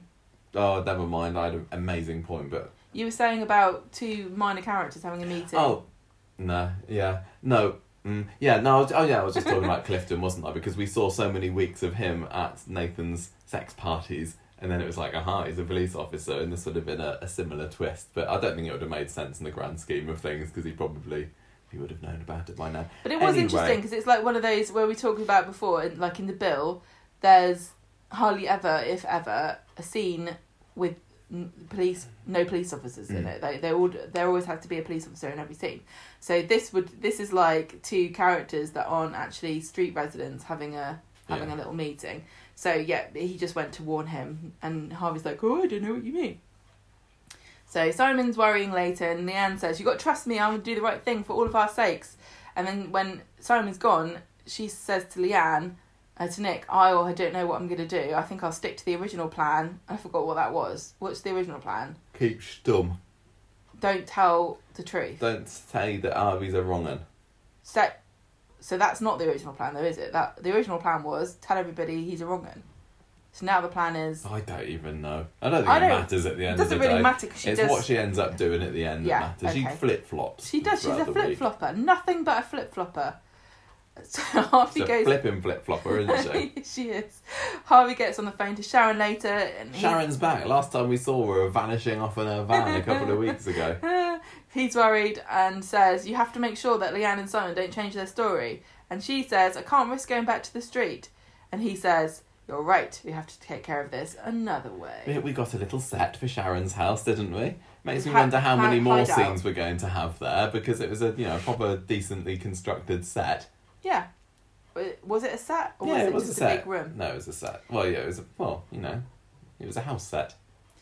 Sunday, Sam gives his first ever Father's Day card to Nick. And Nick's like, what the hell are you doing here? And Sam says, don't worry, my mum's on the phone. She thinks I'm in the loft looking at a telescope.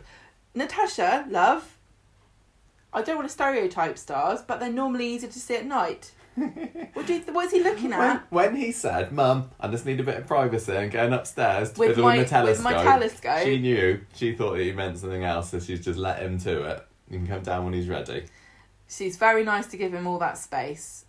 Yeah. Somebody's watching them. It's a goon. So they decide to do Father's Day stuff, which for some reason involves Nick having to make him pancakes. Yeah, I didn't get that. He's a little Sam's made a list of requests. Yeah, things I want to do on Father's Day, which involves waffles and pancakes and ice cream. And Nick's such a sucker. This is why I think Sam's always running away, because if she said to Natasha, I want pancakes, she'd probably give him, whole wheat ones with bananas mashed in. Nick's just, he wouldn't know, would he? He wanted bananas. He got a shopping list and bananas. I'm talking about the sort of person who says, I've made you waffles, and then you go, oh, lovely. Then you go to eat it, and it's not waffle, it's like a waffle shape, but the stuff in it is like whole bran, wheat biscuits, bananas and dates mashed up together to look like a waffle, but actually it's just sadness in waffle form. So anyway, they're having fun. Nick rings Natasha up to let her know what's going on, which is a mistake because she's just gonna meow meow meow meow meow. She doesn't get it. It's just dudes hanging out making waffles. What's your problem, Natasha? So this new goon, Reese, his name. Why has he got a constantly rotating parade of goons? What's wrong with Beardo Van Man? I really don't like this. I think it's a mistake. But it does make him look more powerful, doesn't it? That he's got all these goons at his disposal. So.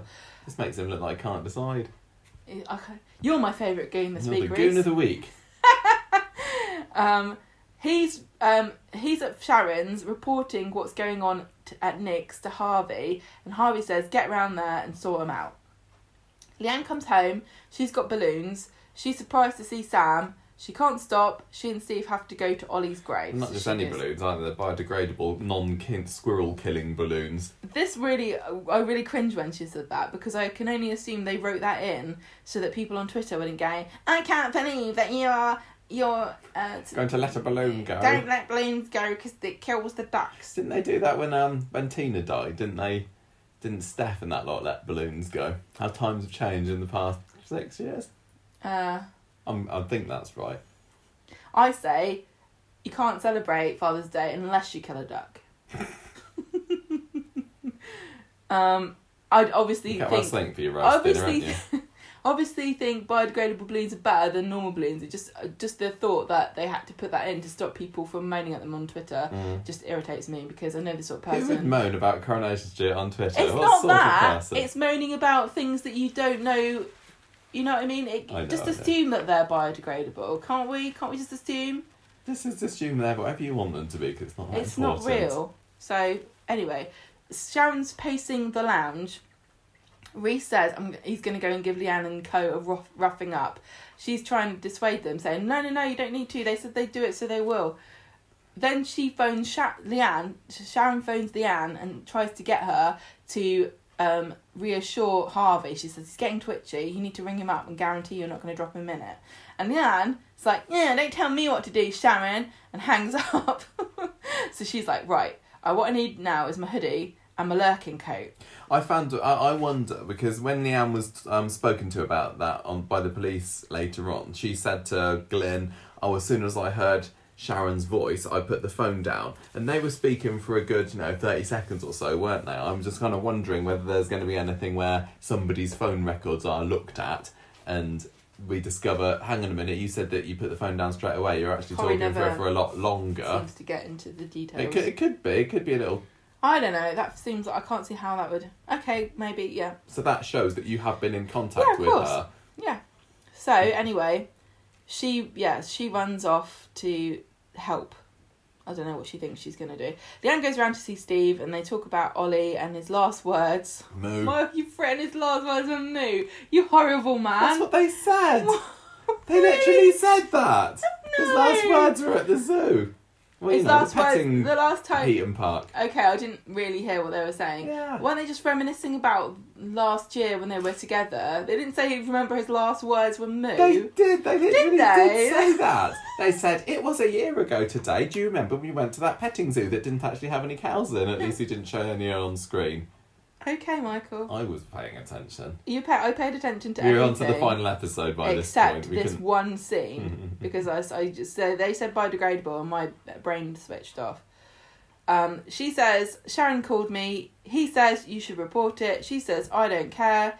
I've just want a quiet life. And he says, Leanne, your life is never quiet. And then he says, Ollie would be very proud of you. Also, I really liked the red van that they had for Ollie's grave. That was sweet. Oh, I didn't even notice that. No, I saw you it. Ah. I saw it. I didn't go, oh yes, red van, Ollie's favourite Well, thing. I did, because I care about children. You obviously don't. Only fictional ones. I don't like real ones. Later, Nick and Sam leave for Natasha's to go and take him back. And they just stand around in the street. No wonder they got shot. Really, you know what I say? No loitering. Shoot anybody that stands on the road for longer than 5 minutes. What, you either get in the car and you're leaving, or you're not. Or you're washing it, or you're fixing it. There's no need to be standing around having a chat in the road, especially not outside my window when I'm trying to work. So anyway, they're just loitering. So Sharon. There. Sharon's appeared, hasn't she? She's up at everybody's loitering up all at the around. viaduct. Leanne and Steve come back from the grave and they're at the tram stop and they're talking. And then they hear a gunshot and they rush over. Sharon's there skulking about. Reese is driving away and Nick is having a nap. He's down on the floor, isn't he? So Sam, we see the dead bodies and then it's an advert break. And I have to say that this is a bit of a come on Coronation Street, you did this to us just 2 weeks ago, having somebody get shot and then you see their body collapsed on the ground and you go, oh no, have they been shot? And then they just hop up and goes, I'm fine. That was too soon after Gary sprang up from the dead. Couldn't they have had a little bit of a grazed temple or shot in the leg or something? Or just, actually shoot somebody. It was exactly the same cliffhanger as we had 2 weeks ago. Well, when you hear a gunshot in Coronation Street, everybody's like a marionette with the strings severed. They all just collapse immediately onto the floor. Summer did, didn't she? So they rush over and he's like, I just wanted to see if you cared. They just got down because... You have to get down. Yeah. Isn't that what you do, Americans? They can tell us. Get down. If somebody shoots you, get down. Mm. So he's on the floor. He gets back up, all embarrassed because he's probably got wet trousers now. And Sam is chanting the registration plate because he is... he's a young savant. Yeah, I was going to say idiot savant, but that's a different thing, isn't it? So he remembers it. Well done. Auntie Sharon, she said she was trying to warn me, which I thought was a really bizarre thing I mean, I know that she phoned her up and told her, you got to phone Harvey, but usually a character would blame Sharon immediately, but she seems to think that Sharon was there to help her. Yeah. Kind of like a little fairy godmother. Or like a dog trying to lead you to the well or something. Yeah. So, I've lost my place. This is when the police arrive, isn't it? The police, she blames herself. The police turn up. Leanne says, Sharon called me. I hung up as soon as I heard her voice. And then Natasha comes running up and she's like, I can't believe this again. She's like, what? I turned my back for 5 minutes and my kid's getting shot at again. What are you doing? You guys, hope you're happy with yourselves. I would be so mad if I was Natasha. She's completely right. She's mad enough without you. I'll help her. She can have my energy. Harvey phones Sharon and has a go at her for going round there and says Reese turned up. She says Reese turned up the heat for all of us because now it's one thing threatening other drug dealers and junkies, but now you've gone round and like a nice businessman and his little astronomy club son have just been shot at in the streets. Everybody's going to be coming down on us and the police are going to be after us even more. And Harvey's like, I don't even care. Yeah, he says this is that people will still soon learn that this is what happens if you cross Harvey Gaskell. Yeah. Now he's threatening Sharon there as well because Sharon's not really playing ball. He puts the phone down and then he calls Reese and says, I've got another job for you. Later, Natasha is telling Nick a new one and Nick says, Sam, you really can't keep coming around here because every time we do, it seems to be some drama. He needs one of these little zappers on them that when he leaves the periphery of his house, he just gets a little electric shock or something. He needs some kind of, shock collar. And he says, I'll come and... I would just, I'd like get a little kit one and he could build it for himself without realising what he was making. He'd do it even if you told him to, what it was. So Natasha's over this. She's again saying, no more, never seeing each other again. That's it. No more. Say goodbye to each other. And this, when we were watching it, was the time that Gemma and I both had exactly the same thought, exactly the same time. Yeah. We thought she was going to take Sam downstairs and then bang, goodbye Natasha. She's really asking to be shot here. She really, really is.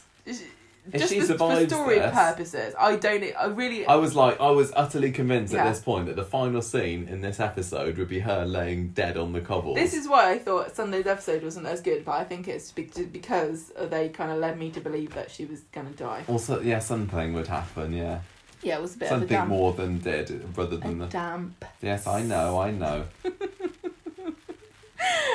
But no, Harvey's plan actually involves Reese teaching Sharon a lesson. Beating up Sharon, which isn't fair because she's only little. She is. You can snap her like a twig. Nick's heard back from the police. They found the car, but it's been burnt out. And it's nearly bedtime, friend. I don't know why I wrote that. Key You're just plot thinking point for yourself, it's time for me to go to bed now. It is. It's now 11 o'clock. All right. I'm a bit tired. All right, shut up. Nick tells Leanne, just do what Harvey says and it will all be over. And she says, it will never be over. I'm getting stressed about it. I'm going to stand up to Harvey and tell the truth. Okay. What's she going to do, Gemma? She says she's going to tell the truth. Going to tell the truth. Well, I think she's going to do whichever one it is that brings the storyline to a quick resolution. No matter what she does, at the end of the day, it will be the right thing to do because we're not going to have Harvey in the show for the rest of time, are we? No. But the thing is, he's already in prison and he's still attacking her. What more can be done? I'm not sure. Yeah, his cronies aren't going to stop, suddenly taking orders from him. Yeah, if he stays in there. They're not going to be like, listen, Harvey, I was on your side before you had your trial, but now you've been found guilty. I'm starting to think you're not a good guy anymore. Yeah, I wasn't really feeling the drama of this. I don't know what it is.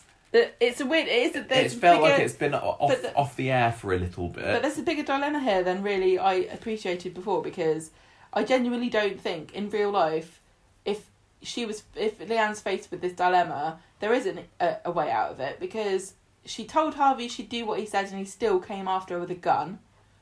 If she tries to get him sent down, he'll still be in the same situation he is in now with the ability to come after her with goons. So what do you do? I guess the only thing to do is to stand up to him because you said you'd help him and he wouldn't take it. So yeah, maybe if she does stand up to him, all the goons will start, showing her a bit of respect. Maybe she should become a drugs lord. Maybe she could join his side. Yeah, that's what she should say. She could be the new Queen Bee. Well, now that Reese has beaten Sharon to a pulp. Yeah, I'll be your Sharon. Yeah. I've got blonde hair. Yeah. What more do you need? I don't get it. I'm Gobby. You think Sharon's going to be okay? She's going to appear next week with a limp and a black eye, probably. Yeah, I can't...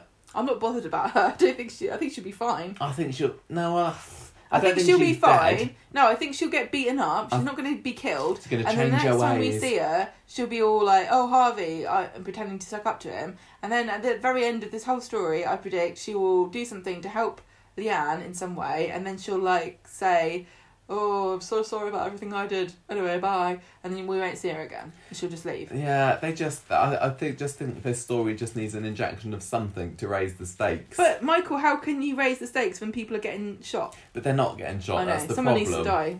It feels like there's Natasha's the potential of time something big could happen, Why but didn't they shoot Natasha? They just brush with it. I really, really hope that happens, because they can't just keep having Sam being around guns and nearly getting shot, and then Natasha turning up going, "I've told you before." Yeah. it's just a little bit. I'm starting to think you're disrespecting my wishes when I say I don't want my son to be shot by a drug dealer. Mm. It was okay. I'm looking forward to the trial. I assume next week is the trial. Yeah. The end. And I hope that's the end of it, because it's had a. It's a good story, but it needs to end soon, because if they're not gonna up the stakes any more than they already have, then there's nowhere for it to go. No, I kind of wanted to see a bit more of Jacob, because somebody mentioned that the drugs pusher from the chip shop or something, and I didn't know whether that was referring to it's Jacob that's going to be on trial, or whether it's it's Harvey, and I'm guessing it's Harvey just because he used the chip shop boys, but I don't know. I love that band. What? The chip shop boys. Let's reserve judgment to next week. I still think it was pretty enjoyable.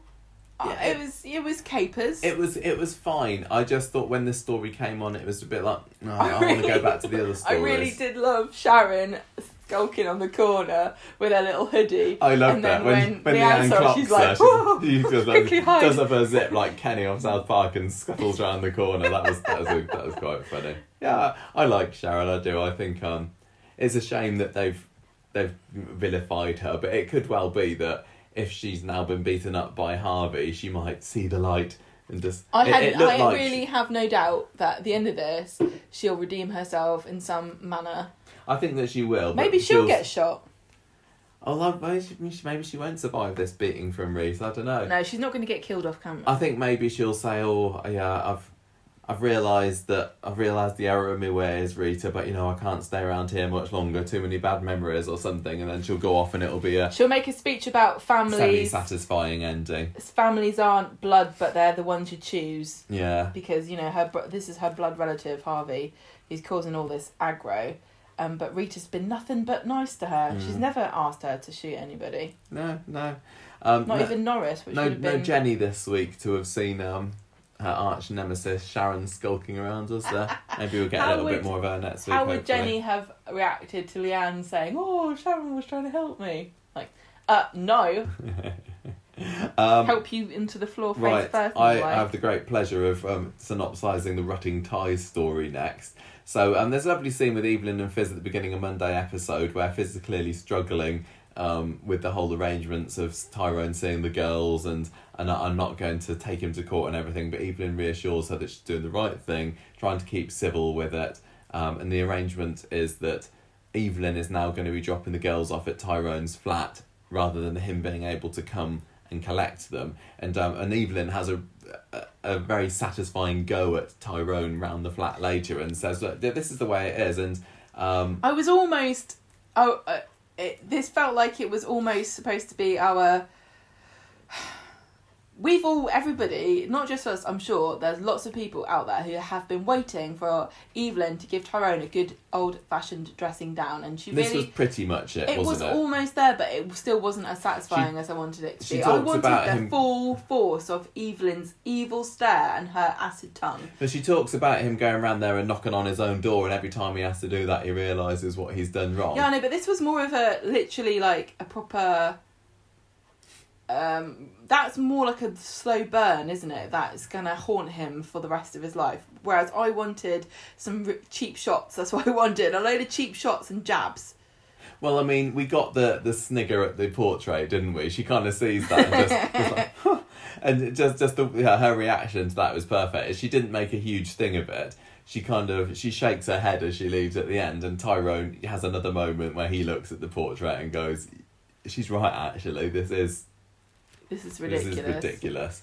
And then he goes off clothes shopping with Alina later, and I was very excited to see what she would be dressing up as next. And it wasn't as stupid as... It wasn't utterly ridiculous, but I mean, but everyone's Fizz's reaction, particularly on Wednesday, was just brilliant. But he's got a very tight t-shirt on, and even tighter. That tight. Okay, he's got a fancy a designer t-shirt on. What's tied to the jeans that have got holes in that Shona would be proud of, and what else did she say? Shoes, no socks. Loafers with no socks. Loafers with no socks. That's right, which is the fashion apparently. And he had this kind of velvety shirt on the next day as well, didn't he? Was it velour? Was it? Anyway, Evelyn is also there when he does the grand unveiling of his new outfit, and she takes the rip out of him. Yeah, I'm starting to find this a bit weird, because it is actually possible to have a age gap relationship that isn't like intrinsically bad. Like this is all about... Oh, I agree. I like how they're making Tyrone realise that they aren't actually really suited, and he was just attracted by the excitement of it. It's not about making fun of people who are in age gap relationships. It's about making fun of somebody who has fallen for the idea of a person without really knowing them. Yeah. And I've always said this as well. That you feel like as you get older, you never feel like you're aging until you get in a room with people who are the age you think you are. And suddenly you're like, what the hell? Who are these people? You're all kind of stupid. But then I was at that age, and I still am now. And somebody who's 20 years older than me probably thinks the same thing about me. Young people don't realise, do they? No. I've said this before, and I say it a million times. You don't get older, they just make more young people. The best line of the week that was to do with that was from Evelyn, where Alina's talking about having Hope and Ruby round, and Evelyn says, "Oh, it must be nicer for you having other children round to play." That was brilliant. That was the sort of thing that I wanted from Evelyn. That was perfect. Just the way that she delivers it as well, the patronising tone of voice. I don't think Alina picked up on it as well, which is even better. Poor Alina. So Fizz on Thursday episode on the second one, she goes into the cafe, but then comes out pretty quickly because Tyrone and Alina are in there. Still want to be around her. And they end up meeting up at the bistro anyway, because Tyrone's going there with Alina. Fizz is there. She's meeting up with Maria, which was really nice having those two together. I really like this friendship that has been forged between Fizz and Maria, which I know they were friends before. Yeah, they've been friends for like 20 years, but it didn't really feel like they had been. But now they're totally bonding over how much they hate Tyrone, and it's so petty. I love it. I really would like them to chuck Toya into the mix as well. She could have been in this scene, couldn't she? I know, but she wasn't. Both of these are girlfriends of Tyrone. Yeah, that's true. Toya was never. No, well, not for want of trying on Tyrone's part. We saw on an episode just last week that we were watching that he was trying to proposition Toya in the cabin, wasn't he? When he was like 15 years old. Anyway, so Tyrone is stuck on a table with Alina and Emma later, and both of them are talking about Billie Eilish, who I'm just about as clueless about as Tyrone was. You've even spelled it wrong because it's I-E, not Y. Okay. The girls were talking about, what pronouns does she identify with? And they start looking on Google, and Tyrone's like, I don't know what you're talking about. I'm really out of my depth here. What have I got myself into? And the look that Fizz gives is just perfect. She's just kind of... She's pitying him, isn't she? But without any sympathy, just like you would do a beetle who'd fallen upside down, like, oh. It was brilliant. And I would feel sorry. I'd feel sorry for I think I'd turn it back over. Yeah. I don't think Fizz was going to help Tyrone out. She was just watching on, entertained at this mess that her fella's got herself into. Because it was his own making. Exactly. That's the thing. Tyrone comes over to Maria and Fizz a bit later and tries to offer a bit of an olive branch, but Fizz is like, nah, you're all right. And then just makes fun of his velvety top, this velour top that he's wearing, and he ends up hobbling back to his chair, which again she's just like sniggering about because he can't walk properly because his skinny jeans are too tight. Fizz and Maria just spend the rest of the episode getting sozzled and giggly together. There is nothing more haunting and frightening and scary to a man than the laughter of his ex-girlfriend and her friends in a bar. And then to make matters worse for him, he can't actually bend over at the end of the episode when Alina drops the contents of a makeup bag over the floor, and he's just there. He's really, really trying to, and he's trying to bend down without making a show of himself and trying to make it look like he can bend down. I think he's scared that he's going to rip his bum open. Yeah. And Fizz and Maria, that's brilliant, fantastic. We also in that episode. This was such petty revenge. It really, really was, and I'm sure that everybody on Team Tyrone was saying, "Look how horrible they are." They were. This really justifies the position that many people have taken that Tyrone has always been a henpecked and abused boyfriend of an evil Harvey. I honestly believe it's of his own making, and it was funny. It was funny. I'm sure it'll swing around the other way next week, and we'll feel sympathy for Tyrone again. But maybe. I had none for this week. Not yet. Maybe I think we're gonna feel sorry for him when he falls off his motorbike. I think there's a motorbike accident imminent here because Curtis, Emma's bloke, who appeared again this week. I thought they were going to go down somewhere with the Emma and Curtis storyline, but it really stalled, didn't it? Like an old broken motorbike. But anyway, he was only in there so he could sell this clapped out old bike to Kevin on Sunday's episode. A classic motorbike that needs a bit of love. Tyrone Kevin's bought it so that and Alina's going to pay for it, but basically Tyrone gets a new motorbike. Basically, what happens is, she buys it for him as a Father's Day present, which I think is really creepy and a bit inappropriate. And Kevin do you think she calls him Daddy in bed? I don't want to know. Kevin's bought this, but Alina knew that Tyrone really wanted it, so she convinced him to sell it to her instead. So now he's gazumped. He's got gazumped. Yeah. But he's not that bothered. This is a total midlife crisis buy, isn't it? So he's got his new clothes, he's got his motorbike. But this is I'm looking forward to seeing Phil up on this motorbike looking like an utter plonker. This kind of just demonstrates how young and... I'm not going to say naive because I don't think there's anything wrong with being a bit frivolous in your youth, but she spent her flat deposit money on buying this motorbike, and Tyrone saying, "Oh, I could never afford this bike," and she's like, "Oh, we can together. Oh, we don't need to. We can just spend our money on this. It's much more fun."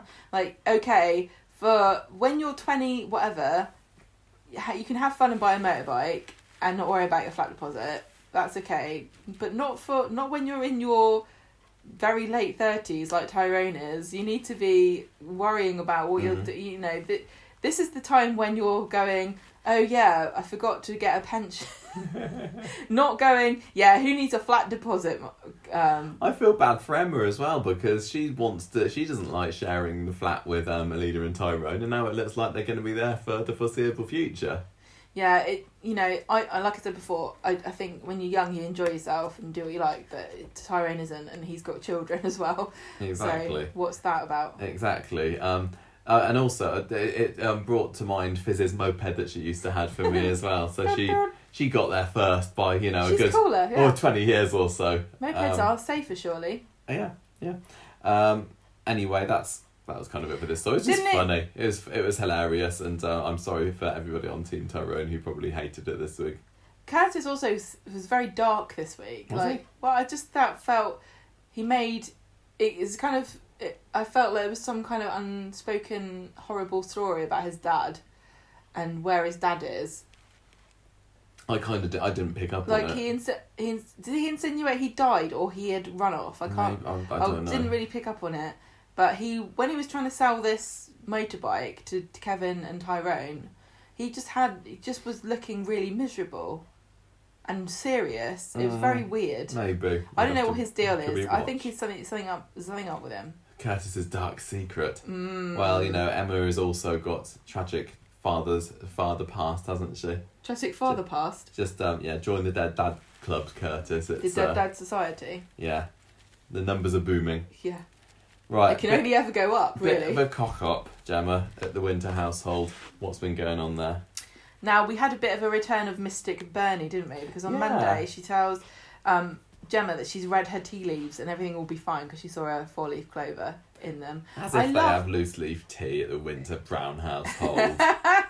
I love Bernie's mystics, mad crystal No, I think side. it's silly. I don't care. People are like this. There are people who are like this, and I think it's great. The more different types of people in the world, the better for everybody. That's what I say. They just don't.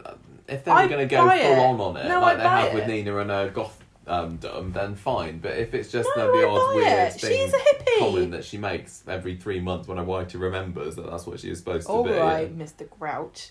The consultant says, we'll do the implants. And Chesney says, yeah, we'll definitely want them. And Gemma says, no, we definitely don't. That basically describes the story for the week, doesn't it? Yeah. The doctor says it's not going to cure the deafness, but there are lots of benefits. It could help his speech, etc. And Gemma says, what about the risks, like his brain leaking out of his nose? Which sounds like a more serious thing to consider. Yeah. Yeah, so back at home... I haven't looked into what a cochlear implant... They talked about drilling into his skull or something, didn't they? It's no wonder that Gemma is concerned about it, because it sounds like it's not a minor operation. No, I know. I thought this was really good, because I think when it's the dispassionate choice, like we're watching this now and we're thinking, well, yeah, get the implant, it's obviously better. But when it's your child and you don't know whether it's going to work or not, and what the percentage is, I don't know what the percentage is. No, I don't know. Of course you'd be way more worried about it. Anyway, Chesney's really raring to go, and Gemma's very hesitant, and she's worrying about what's gonna go wrong. And Chesney's like, no, don't make this about you and about what you're worried about. What about him? What about... It's Aled, isn't it? Yeah. What about Aled? And we need to give him the best chance that we can. So... Do you want to know what a cochlear implant is? I've just been doing a bit of Googling. It says, it is a small, complex electronic device that can help to provide a sense of sound to a person who is profoundly deaf or severely hard of hearing. The implant consists of an external portion that sits behind the ear. So I was showing you a little picture here. There's a little electronic device that sits above above the ear. And what's the source, Michael? nidcd.nih.gov. And there's a bit that goes underneath the skin as well. So the implant has got a microphone, a speech processor, transmitter and a receiver, an electrode array. It seems, there's a photo it's a visible device that attaches to your skull, and there's a cable that goes to like a hearing aid that's behind your ear. So it is a visible... Yeah, it's not like a little discreet, thing that tucks behind the ear. It's a very visible... piece of equipment, apparatus. Makes you look like you're in Cyberpunk. So that's cool. So anyway, they're worried about... Chesney talks to Fizz and Evelyn about it in the shop, and Fizz says, oh, maybe you can speak to somebody who's in a similar situation as Aled. Who do we know who might be able to help? One deaf person. It's Frida. Chez has invited Frida around, and I like this because she brought up what I was saying last week about deaf culture, and she says, look, do your research before you make your decision. But she kind of says, just because I'm deaf, I can't decide for you. You need to decide for yourself. But she also says being deaf isn't a tragedy. Yeah, she gives a copy of Can Bears Ski? And she says they can. Apparently I don't they can. think Deaf they bears, can. hearing bears, they can all ski. I've never seen a bear skiing. No. Later, Chesney talks to Paul about what Frida says, but he says that they should still have the operation, and so the argument continues. So on Thursday, Gemma's still in the quandary. Chesney talks to Fizz about it again, and she says you just need to communicate and listen to each other. So he comes back, and it turns out he's missed the sign language class, and Gemma's not very happy about this. There seems to be a running trend of him missing the sign language classes. And Gemma's just getting better and better at Yeah, it's been cool seeing Gemma doing signing. And Dolly Rose Campbell's had to learn all of the signs plus her lines, so she's doing a really great job here. He says I've reorganised some shifts so I can be around for the weekend, and Gemma says good because I've made plans with me mum and Paul, so tough. Makes me wonder, like, if they carry on going down this route, are they going to have them signing a lot, and when Aled grows up, will they be signing? And if that's the case, will they have subtitles? Will they have them signing and also talking at the same time? Or will one of them, will it be, like a, Sooty and Sweet thing where Gemma signs and Gemma says, and Chesney says, what's that, Gemma? You want to know if Aled wants fish and chips for his tea? Well, Frida does a really good job of talking, and and signing at the same time. So I think that's what they would do. I don't know if they're going to continue this, but I really like it. Like I said, I've wanted to learn to sign for a long time, but I thought you could get lessons for free, but you can't. You have to pay for them. I thought it'd be easy to sort of find like YouTube channel or something. No wonder Gemma's miffed that Chesney's missing out on them. Yeah. So, Joseph's there making a card. And Gemma works out that he's making a card for Chesney, and she gets really miffed off because she's forgotten it's Father's Day on Sunday. She's just like, oh, right, yeah, great. Make a card for Chesney. He deserves a card. I don't deserve a card, etc., etc. So that was kind of funny. What are you looking up on your iPad? I'm just trying to find something, Michael. Okay. On Friday, she's forgot. It's not Friday, it's Sunday. She's forgotten it's Father's Day, and a parcel. He's like, "Don't worry, Gemma. I don't mind. I just want to spend the weekend with the kids." And then a parcel comes through the letterbox, and he goes, "Oh, you did remember! Hooray!" And then he picks it up, and it's actually a box of magnetic eyelashes. Which is what Alina really should have used on Hope last week. I don't think you should use magnets on children. Better than super glue, surely. Hope would eat them, she would, and then she'd end up in hospital because if you eat magnets, you die. Oh, God. Oh yeah, you do, don't you? They're not very good. Not very delicious. No. Gemma, Bernie and Paul still talking implants. Paul's on the side. Bernie's on the side of giving him the operation, and Paul's on the side of no. And I never really get why he was, other than story purposes. Like, I don't know what it is about Paul's personality. That's basically it, isn't it? It was just to say we need to have an even number of people on each side, basically. Then Paul is around with Gemma, and they're talking about the fact that Chesney doesn't complain about being a dad and changes nappies. And Paul says, you need to remember what a great guy Chesney is. And the bar is so low for fathers that apparently not complaining about it and doing it is enough to make him in the upper echelons of world champion fathers. Yeah, he changes the kids' nappies. Yeah, he takes them out for ice cream. What, good, yeah, brilliant, but he doesn't get a medal for it because she don't get a medal for it, does she? All the way through the week, she's getting fed up with being taken for granted, and then Paul literally sits there and tells her, yeah, you are being taken for granted because you should be grateful that he's actually pulling his weight. And Gemma doesn't reply with, what the hell are you talking about? It was his choice just as much as mine, and actually Joseph is his kid. So, yeah, he's got 5 kids, I only actually have 4. In the end, Chesney gets serenaded with sign language. You're such a great dad. I found this really obnoxious because I'm sure there are plenty of dads who would agree with me that doing their half of the child rearing is the bare minimum. Oh, yeah, totally. So anyway, yeah, as you say, they do a signed Father's Day message to Chesney and he can understand them. And then Gemma says, you're right, let's get an implant put in. Do you have any strong feelings one way or the other about whether Aled should get his implant? I don't know whether I'm particularly bothered. That's the only thing. I don't really... Whether he gets it one way or not, as a viewer, I don't think I really mind. I don't think it's going to make a difference to the way the stories are going to play out. And if it does, it's going to be many years down the road. If I was in their position, I don't know what I would say either. I think I'd probably be on the side of going for it and thinking about the opportunities that he would get just from almost kind of being able to hear. I haven't heard anything to say what it is that would be negative. Like, is there something about that? Well, the leaky brain, isn't it? Apart from the possibility of it going wrong, is there something about them getting this done that is wasn't it about, not turning your back on deaf culture, but taking away, I don't know, the way God made him, or however you want to look at it, wasn't that part of it? I'm just looking this up because I'm pretty sure that I watched a documentary about this, and I can't find it if this is the one, but there is one called Sound and Fury, which is a 2000 American documentary about it's an American families who have children who are deaf, and they're trying to decide whether or not to get these cochlear implants or not. So it's really interesting. It's really interesting because, like I said before, the possibility is that you don't become part of deaf culture, which is something that you could, you know, abandoning deaf culture, and there's actually quite a rich world of. Yeah. Is it going to impede your chances of becoming part of that? Are you going to end up basically not being deaf enough to be part of deaf culture, but not being hearing enough to be a hearing person? So is that?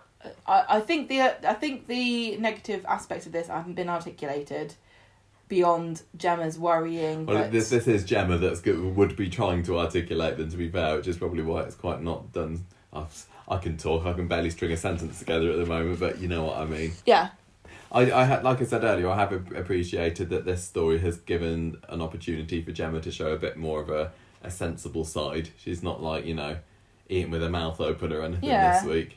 I really think that if you're interested in this, you guys should look up some deaf culture documentaries and movies, just to, because I don't think that I've really articulated very well what deaf culture is, but it really is a world that it's a thing, isn't it? And I just have this really vivid memory of watching this documentary, and there were two deaf people that were having an argument with each other, and it was brilliant because when they got annoyed, so they were signing furiously in each other's faces, and then one of them would just turn around.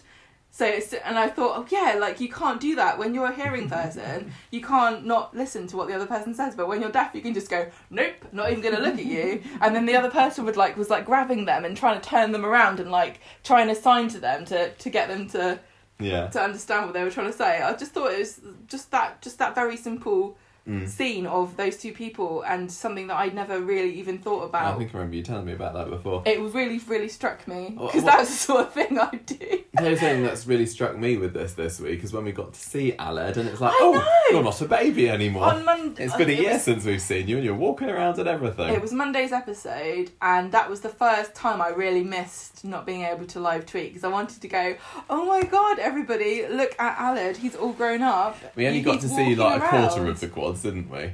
But yeah, that was quite cute. It was really sweet because these quads really have just been like in theory for the whole time. For the whole of lockdown. Yeah. It makes me wonder whether have they cast a deaf child to play Aled now. I mean, it may well not be the same kid that's playing him now that was, you know, baby in the cradle 12 months ago, and it would seem like probably quite a sensible thing to do, to cast somebody who is, you know, also got a similar impairment as Aled in the past. It would be the sensitive thing and the sort of the modern approach to casting to do that, wouldn't it? To cast a child, which.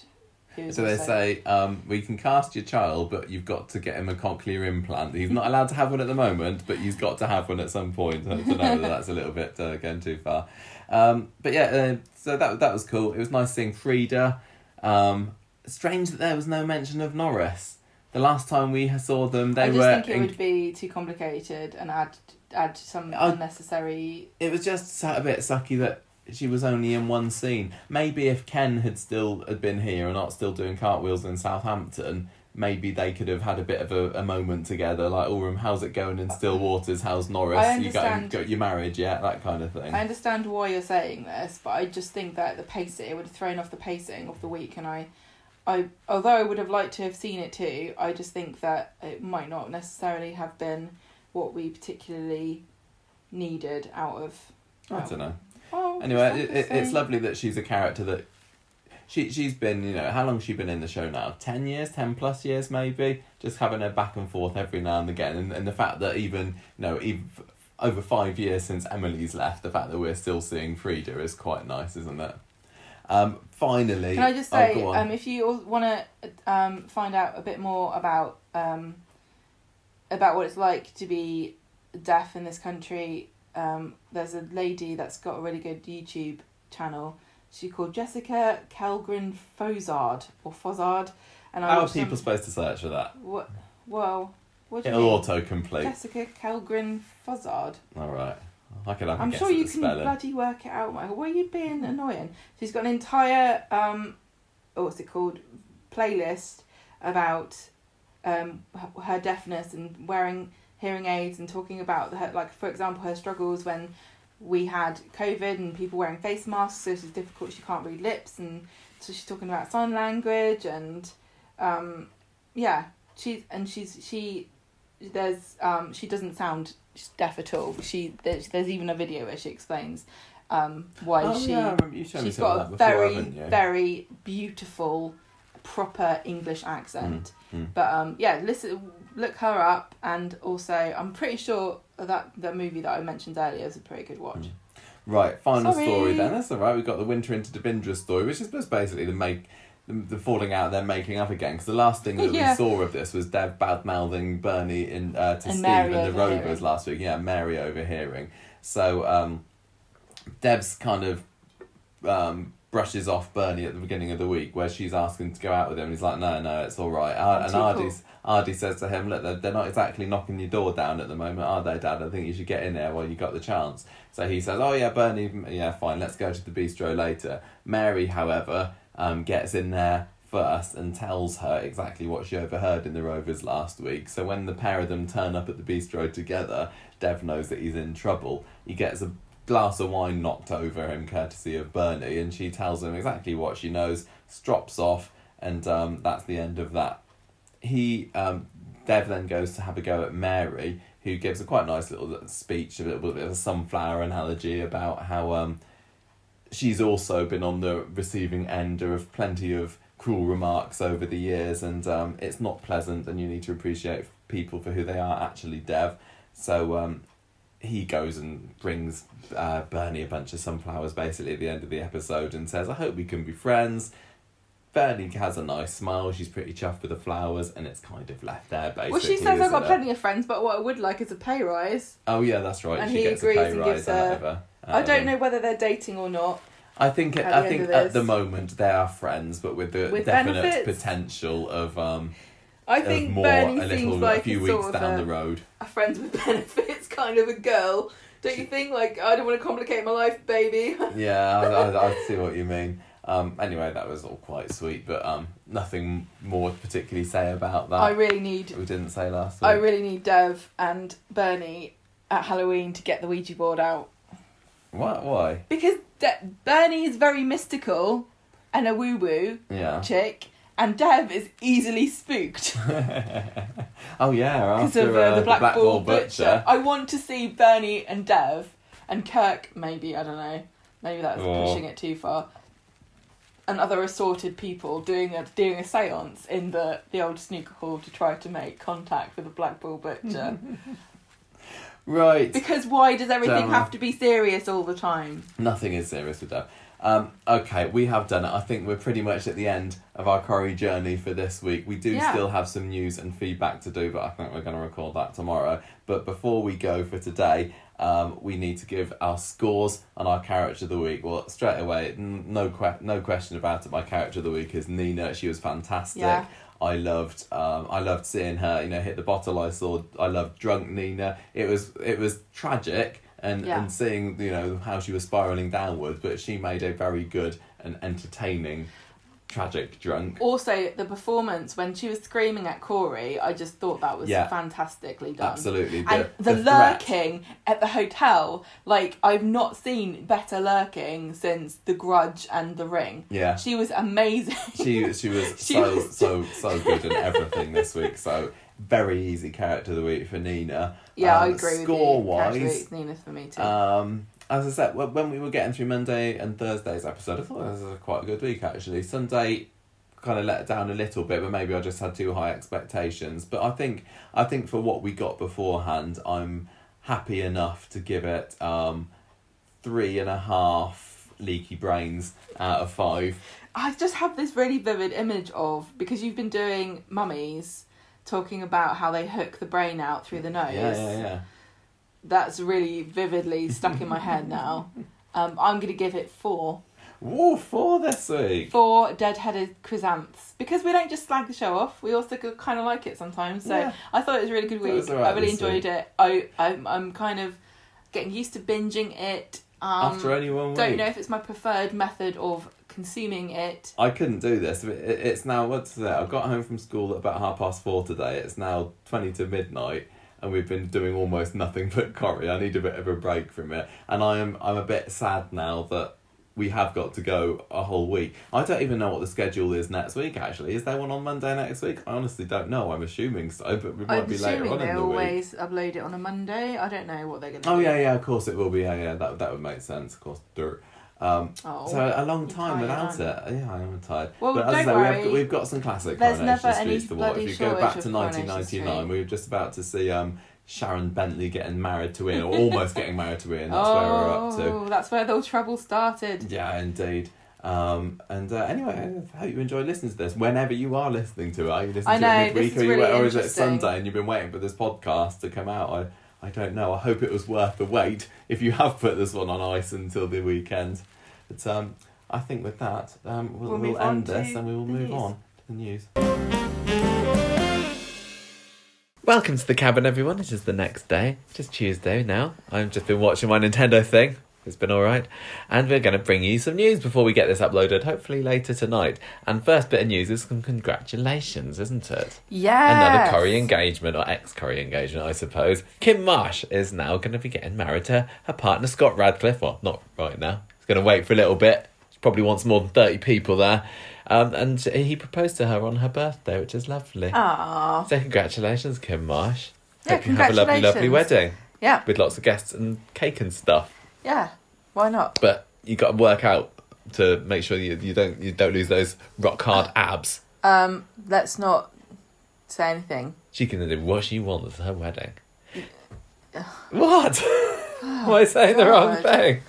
I just telling her so she has a good wedding. Michael, yeah, great. Let's do the next news story, which is TV Choice Awards shortlist.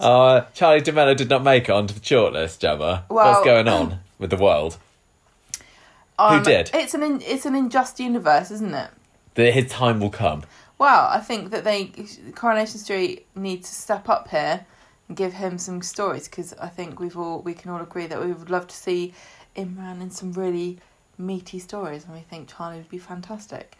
But let's talk about the shortlist that has been released. The Best Soap Actress shortlist, we've got Shelley King and Sally Carman. That's correct, and she's going up against somebody from Emmerdale and somebody from EastEnders, so yet again we have Coronation Street with 2 votes and everyone else with 1 vote, so hopefully that doesn't bode too badly for Coronation Street. But so talented. There's some really I'd struggle to know who to choose from there. I know, both of those are personal favourites of mine. Yeah, they really are. Both really lovely people and fantastic characters that they play, and they're talented as well. It's actually sickening. Should they get an award, or should they leave it for people like us who are never going to achieve anything in our lives? It's not really fair, is it? As for the Best Soap Actor, we have got Chris Gascoigne versus David Nielsen, and a couple of other people from different soaps as well. So that's quite cool. Now, I love it how all this time after joining the show, David Nielsen is still getting the awards, and he has these periods where he's not been in it much, but he's really come into his own in the last. We've spoken a lot about Roy and Roy's story over the years, and worrying about him post Hayley. Yeah. But I think that the writers have found a really great partnership with him and Nina. Oh yeah, it's been a new lease of life with the character. Yeah, it works really well at the moment. Same with Chris playing Peter. I know that he's got some big fans out there, and the current storyline with his method acting. Oh yeah, well, I mean, both of those very solid.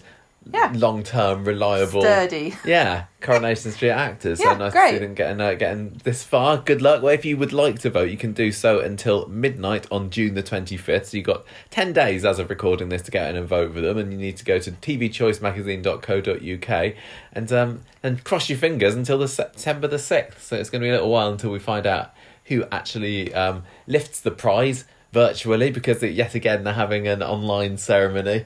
Virtual. Yeah. When are they going to stop that? Don't ask Boris, because he doesn't know. No, I mean, I would have thought that maybe at that point they might be able to, do it. But I suppose it's one of these things like we don't really know, so we can't really plan it. And of course, I hope it's going to be soon when we get back. Of course, everybody wants to get this over and done with. That's not a controversial opinion of mine. Then I hope that this is over soon. I think Fed up with it. I want actual soap awards with red carpets, please. Yeah. They can just turn up in their pyjamas for all they care. I know.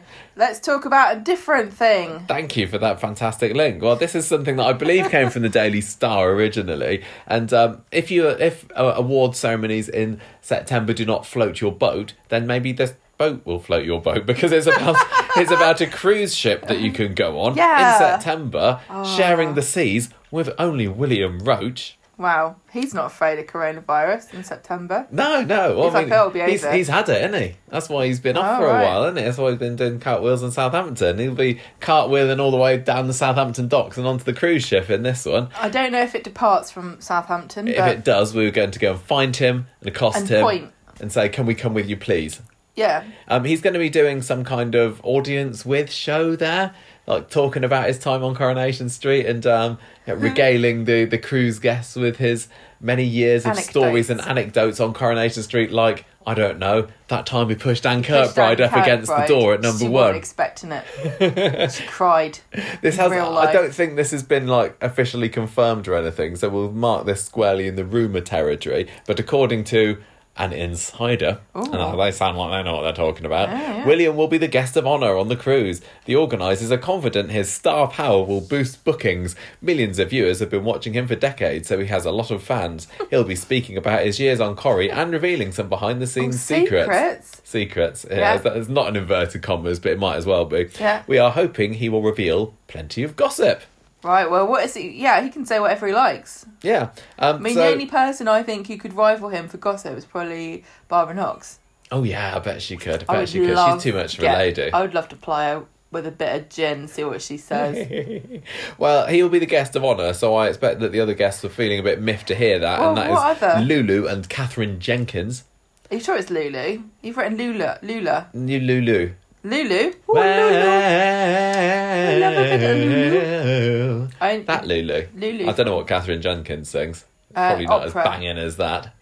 So I think they're going for a certain audience by getting those they are definitely particular acts on the cruise. People of distinguished years, yes. I think. People over 40, so we're probably not invited. Well, I'm going to include myself amongst the people that would be enthralled by an evening with Lulu, Catherine Jenkins and William Roach. I would go if I was offered a free ticket. But sadly, it will be in September, which is school time, so I'm probably not allowed.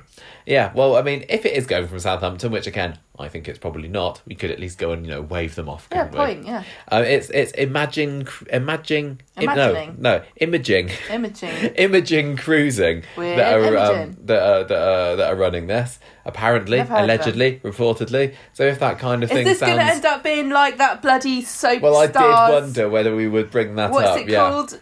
Soap on a boat. No, soap on a boat. No, the people that said that they were going to do the cinema thing and have all these, a touring. Do you know that? Yeah, I definitely remember that. Thing, yeah. Whatever. Well, was that not on a boat? That was going around. Cinemas. They were going to have people. That's right, going around cinemas. All these big soap Celebs. Stars. It fell through completely, didn't it? Oh well. Who knows? Keep your eye out on that if you like the idea of cruising with William Roach. Sure, we have a lovely time. And remember, the point is cruising and boozing. Yes. That's the whole point of a cruise. Definitely, and schmoozing. You don't have to drive home. Cruising, boozing and schmoozing with me, William Roach. Anyway, that's enough of that. There's not been a whole lot more news this week, to be honest, but that tickled my fancy, so I thought we'd include that. I just want to quickly say, I mentioned before, you're talking about the twins and, the quads and being deaf, and talking about cochlear implants, and I mentioned and mumbled my way through saying that I had watched a movie. Oh yeah, we've watched it since I have watched it again. It was definitely Sound and Fury. I posted it on our Facebook group, infuriated a couple of people because it is quite a frustrating watch, I have to admit. So what's it about? The story is about it's one big family, but there's two babies, and there's a family with a baby and a family with a 5-year-old girl. I think she's 5. Yeah. And they both, the parents of the girl are both deaf, and they're trying to decide whether or not to get her the implant. And the parents of the baby are both hearing, and they're trying to decide. And basically, I won't spoil it for you, but there's a lot of people who are deaf, and they talk about deaf culture and what it means to them. And I honestly don't think you need to agree with them or disagree with anything they say. The important thing that I want you to get out of it really is just to understand what the argument is to begin with, because I don't think that unless you know very much about deaf culture, I don't think that you would really sounds like it might help you to look at this quad story in a different light. I just don't see that. I just don't always feel like I need to watch something to agree with people or disagree with them. I just find it interesting to hear a different perspective that I might not have agreed with, and whether or not you do agree with what people are saying on the documentary, it is very human to watch people struggling with these quite important life-changing decisions and being scared of what the future holds for them. So you can find it on YouTube. You just have to type in Sound and Fury and it comes up with Italian subtitles, but you can just there's nothing on there. It's just completely in English with Cool. Thanks for the plug. And can I just re-plug Millie Gibson's Just Giving page? She's doing a run. Go and give her some cash for the Sophie Lancaster Foundation. Yes. And with that, let's finish off the podcast with a bit of news. No feedback. Feedback even. We've just done the news. That was the news. That was the news. That was the news. I'm going to shuffle my papers. Can you imagine? I know that the news has feedback in the form of tweets from famous people when like someone dies or something, but can you imagine if the news was news and feedback and they just read out Facebook comments from like Sharon in Leicester? It's the way that it's going. The news is already full of people. I don't think we should have... Coronation Street fans shocked by blah blah blah. I just don't see why we should go back down into lockdown, and I don't want to because I want to go down the pub. And then someone else going, well, Sharon should shut up because she's not a scientist. I can do any feedback you want. I know it all. Well, here's some better feedback. I'm against it. Because it's from our lovely listeners. Yes. Let's move on. Hello, we're back again for the feedback. No, shut up, it's a feedback section. I got it wrong, okay? All right. Thank you, everybody who has voted over the last few days on our Facebook poll. I've had to snatch your results a bit earlier than I normally would. I usually would leave it till the end of the week, but fortunately we have had a good crop of people voting and some fantastic scores. It averaged out this week to be 3.48 out of 5. And I think we both gave it... Did we give it 3.5 out of 5 last week? So broadly in line with people on the Facebook group. Good to know. Stuart gave it 3.5 Lighthouse Family Requests by Ty at a nightclub out of 5. That was a great line. Chad gave it 4 prawns fished out of the bin to put off potential Rovers buyers out of 5. Oh god! And never have prawns been so abused since Toya Battersby poured antifreeze. I know. Just let them rest in peace. These poor things, these poor little crustaceans. They gave their life for a prawn cocktail, and how do they end up? Abused. Judith was my pick of the week, though, who gave it 3 furry chaps out of 5 and some miniature bongo drums to hide me modesty. Thank you very much to Judith. Thank you, Judith. When you said furry chaps, I thought you were talking about you. Shut up. There's only one of me. There's only one Michael. I know. You just hastily opened up our Twitter because you put a poll on this morning, didn't you? What's all this about? I just asked people how now that all of the episodes have been loaded onto the hub. So this is Tuesday now. So all the episodes have been on for, nearly 48 hours. I don't know, a day and a half. Let's say 36. They've been on for maths hours, and I just wondered, people have had the choice now if they want to binge them or not. I wondered how people were watching them, so I asked everybody because I thought I could just ask, couldn't I? So I did, and we've had 148 votes so far. So not loads of people, but enough to really see that it hasn't really changed since I put this on. So 16% binged it all at once, 45% are watching it live, 24% are just watching it as they want, dipping in and out, and watching a bit here, a bit there. 15% of people are doing something else, which I assume is to do with having being from a different country and not being able to access them all at once, or for being from Canada, or sounds like it. Well, cool. Well, I mean that kind of tells us something about maybe our potential audience. I mean, I don't know. Are we going to be having a lot of people holding this episode in reserve until Sunday night? I don't know. Are we going to be totally out of date by then? We don't really care about downloads and stuff. We don't have advertisers or anything. We don't need to worry. We haven't got any pressure from that perspective. But it does make me wonder, are people going to just skip listening because they're going to assume we're out of date by the time they get to Sunday. They think, oh gosh, no, this is from Tuesday. This is I really don't know. I think we're doing the right thing by releasing it early. Really do not know what the right thing is, yeah. For the people that are watching it early, we're giving people the option, just like Coronation Street is giving people choice when they're putting it on Monday. And I mean, definitely from what I'm seeing and looking around the internet, people don't seem to be as hacked off as we are about the fact that they're doing this. So I don't want to moan about it even more. It is what it is, and hopefully just for 4 weeks. I'm not moaning about it. I'm just worried because I feel... I've said this before. I know. And I wish people understood where I'm coming from here. I don't know if people do or not. I think people do. But it's not to do with whether or not I personally like this. In fact, it's almost a bit more convenient for us in a way. But it's my concern is that it's detrimental to engagement. So, and if that's not the case, bloody fantastic. And I'll be the first person to applaud if it has a positive net impact on Coronation Street. I just can't see how it can. So, but I'd be very happy to be proven wrong. And I'm also very glad to see that most people are happy, at least with the decision. Well, it is great that people are being given choice.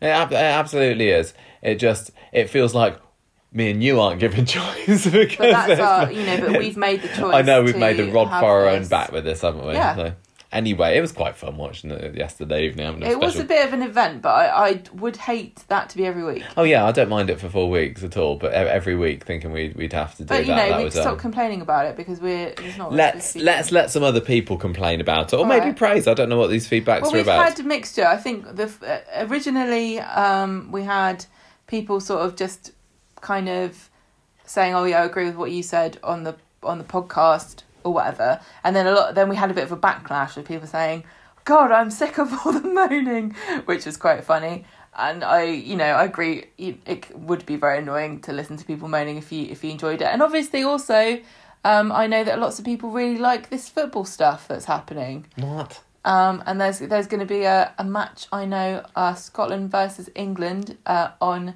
Friday at 8:00, so thank God we didn't have to decide what to watch then, so we can enjoy. Right, I'm gonna get cracking with some email reading, Gemma. No doubt. This is from Rachel, who says, "Hi, Michael and Gemma. Hello. Hope you're both doing well in these confusing scheduling times." I'm alright. Okay, so I'm just going to outright say that you have a big Carla and Peter stan among your listeners. When I read the first line of this, I was like, "Oh no, we're going to be in trouble here." No, we're not. Usually, I praise everything that a couple do and the storylines they are in, but this week on the fandom Twitter, there has been a shared sense of disappointment regarding Peter's transplant. Warning, this may be a long rant. Right, can I just say, up top, this is fantastic. Thank you very much for talking to us about this fandom and what you guys are thinking and stuff, because it's not something I followed very closely, but I am really interested in all these little pockets of fandom. As long as they're they're not disrespectful of other people, then it doesn't sound like they are. Not cliquey or anything, but it doesn't sound like this is at all. This is good. From Rachel, anyway. No. She says, "I'm aware that the liver becoming available out of the blue was true to real life, but there just didn't seem to have any drama or suspense around the storyline at all. For the past 6 months, this storyline has possibly been one of the more dramatic storylines and constantly made us question if they might actually kill off Peter. But when it came to the moment that the storyline and years of Peter's alcoholism had been leading up to, it just seemed way too simple and easy. Like, when Peter went for this operation, there was almost no doubt to the audience that he wouldn't survive, because surely they weren't going to kill a major character off on a random Monday. Now, obviously, I'm aware that some people might not be as invested in the story and weren't too bothered that it didn't really continue throughout the week, but it indicated to us fans that Corrie might not be showing Peter's recovering from the transplant on screen. I've always felt that rarely showing the recovery or aftermath of a major event that had months of build-up has always been one of Corrie's weaker traits. However, with this storyline so far being so dedicated to showing the reality for people in Peter's situation and how ill they can become, with Chris choosing to go method actor and the use of incredibly realistic yellow makeup along with the research details regarding the way Peter could deteriorate, it almost seems like an injustice and a disservice to people who are actually going through this. The problem doesn't end straight after the transplant. However, the fandom have actually created a theory that Peter will at some point go into rejection, and that's when Adam will get tested and donate part of his liver. Corrie have previously had 2 transplant storylines, Tracy and Carla, yet haven't explored the idea of organ rejection. The whole drama surrounding Adam choosing to opt out of being a donor, only to be made irrelevant literally the following week, also seems random unless they are saving the fact that he is a match with Peter until he actually needs it later in the story. Plus, ever since Adam slept with Carla, I was always convinced that Adam would end up donating his liver to Peter for the pure irony. I guess I just have to, at the back of my mind, the fact that in April 2019, Sinead was ringing the bell celebrating that her cancer had gone, but eventually died from the disease in October. Is this another sense of false hope?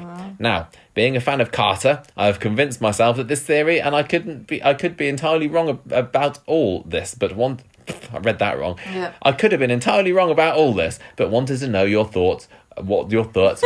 I've done so well with this email, just blown it at the end. Being a big fan of Carter, I've convinced myself about this theory, and I could be entirely wrong about all this, but wanted to know what your thoughts were about this idea. There we go, I did it. If you don't have any, that's fine too. Don't have any thoughts? Don't have any thoughts? I have thoughts about everything all the time. Very strong opinion. Organ rejection. You're right, it's not anything that I've particularly considered. I didn't even think about that. I didn't even know. I mean, I thought that... I'm not an expert. I'm no doctor. Really? I assume that if they find a match, they find a match and, well, you don't and know. now you're sorted, but no, don't clearly be silly. not. Really? You didn't know about organ rejection? No, I didn't know about organ rejection. Okay. Well, you know that you have to take drugs, don't you, for the rest of your life? I believe that is the case from what we've seen with Tracy. So... yeah, it can just all go wrong. Okay. So that's interesting. I totally get what Rachel's saying about the story feeling like it's just disappeared into the ether after all these months of build-up. Because it has been one of the major dramatic stories this year. It's not been the one that's gripped me the most, to be sure, but definitely there have been some fantastic moments when I've been really worried about, blimey, they're actually going to kill off Peter here. Yeah, no. And now until I read this email maybe, I was thinking... oh, that's all right then. Well, he's over then. And even, since the operation, which was, was it Monday last week, I think? We've not seen hide nor hair of him. So we're just kind of led to believe that, everything is okay, which is a little odd. And I do agree with what Rachel said, that they're not always the best at showing the aftermath of events. They like to have a big build-up to it, maybe a little bit of a winding down from it the next episode, and then it disappears off for a couple of weeks. It's very, very tricky, though, because you run the risk of... audience burnout if you just have this story on and on and on, and it can get very depressing. I think that the filming blocks have also got a lot to do with it as well, haven't they? I love this theory. I'm totally convinced. I know. I mean, theory. I hadn't done much theorising of my own for this one. I hadn't, predicted where this is going to go or anything. But yeah, the description here sounds quite convincing. I mean, at the end of the day, though, could it still end in Peter dying if that happens? Does Adam have to get retested because of the organ rejection? He's not been tested at all. Oh, sorry. Does he have to be tested because of the organ rejection? And he's not a match and Peter dies? Or does he get tested and he's a match and he doesn't do it and Peter dies? I just don't know. Or does he do it, he's a match, and Peter says, nah, you're all right, mate? Because he's been very zen about it these past few weeks, hasn't he? He's not been, pressing for Adam to whip out his liver just so that he can have an extra, I don't know how many years of his life. He might, go gracefully. That's not the right way to put it. I don't think so. Why? I don't know. Why should you just give up being alive? Well, Peter has definitely had moments like that. Sorry, guys, I'm being too awkward. I'll just die. He was purposely trying to drink himself to death at some point, wasn't he? He had his flask or his glass of vodka, or whatever, and he was flagrantly drinking it in front of Carla. Deciding to die because you think you're being too much of a pain. So I like that theory. Maybe it will happen. I don't know. I just wonder what happens if you're like, is it really bad? Like, obviously it's really bad. It's probably worse. A better thing. That's what happen. No, but what I mean is like, so he's waiting for the liver. So we know it's kind of urgent. He needs the liver as soon as he possibly can. But he's not going to necessarily drop down dead. But if your liver is being rejected, that's the only one you've got, and it's actively sort of dying. It must be really, really urgent. So from a soap sort of storytelling perspective, that's true. It makes a very strong case for for that being the most dramatic way to tell the story. Yeah. Well, we'll have to wait and see. I like that. Nice idea. Nice theory, Rachel, and the Peter and Carla fandom. Gemma, can you read Rebecca's tweets out, please? I can. What are you looking at? I was are you trying to find some stuff about organ rejection? Got the iPad out. What happens if you have... seems to take quite a long time for this to happen. I don't know. Chronic liver rejection. It's not very common and it takes quite a long time. I don't know. All right for the moment, possibly then. But, you know, timescales and slopes don't necessarily line up exactly with how they do in real life. Just an ongoing disclaimer for everything that we ever say in this show. Don't pay any attention to us. No, we don't know what we're talking about. And certainly don't take any advice. So, Rebecca says, okay, first thing to mention, this Alina and Tyrone going to bed all the time thing is wearing thin. I really feel for Emma. That picture was mega cringy, though, and I really should make Ty think, I'm too old for this. I love Hope, though. She's brilliant at being evil and manipulative. Fizz has done the right thing in backing down and listening to Evelyn. I really hope that when Tyrone wakes up and realises what he's done, Fizz will have moved on with someone else. I also agree with Gemma. Alina is batting her eyelashes and pretending to be innocent. Speaking of manipulative people, Daisy's got Jenny wrapped around her little finger. I still believe she wants to Rose, and I wouldn't be surprised if she was using double glammy money to purchase it. We also think that she might want revenge on Jenny for what happened to Tom. And again, please don't let it be Ronnie who buys it, anyone else but Ronnie. I did laugh at Daisy showing the Welshman around and using a bad smell to get him away. I love Benny this week, and I love her and Dev, although I really hope Mary overhearing Dev doesn't ruin things. I also loved Ardie as well this week, love Nina this week, and really hope that Asha is the one to bring her back around. I wasn't sure if it was Seb's coat that Nina was wearing, but if it was, that was a really sweet touch. Glad that Peter has finally got his liver, but until he appears back on screen, I'll still be concerned about him. Highlight of the week was Daniel correcting the punctuation mistake. That was so funny and typical Daniel. Double Glam is getting boring now, but I thought maybe it's a cover-up for something else, like money laundering maybe. Finally, I quite like the Aled hearing story, and assuming it will carry on into next week. Character of the week is Bernie, and I give it 3 punctuation mistakes corrected by Daniel. Add 3. 5. Sorry, I can't do math. 3 reading mistakes. Yeah, the money laundering thing, I don't think so. I just think it's a thing about the evils of MLMs. And I do think it's an important message. I just don't feel like it's really... You know how sometimes they needed Coronation it to be Street... shorter. I know, but I also feel as though Coronation Street sometimes bashes you over the head with things in a really clumsy and obvious way. And I don't really feel like they're doing that enough with this. I think that it needs to be way more obvious that this is a bad idea. I just think that MLMs are going to be preying on more people as we come out of the pandemic and people start, there's even more economic effects than there were before. People are going to lose their jobs and they're going to start getting desperate and they're going to think this is a way to get out of it, especially if they're being made redundant and they end up with a bit of money. They think, oh, just invest it in this business.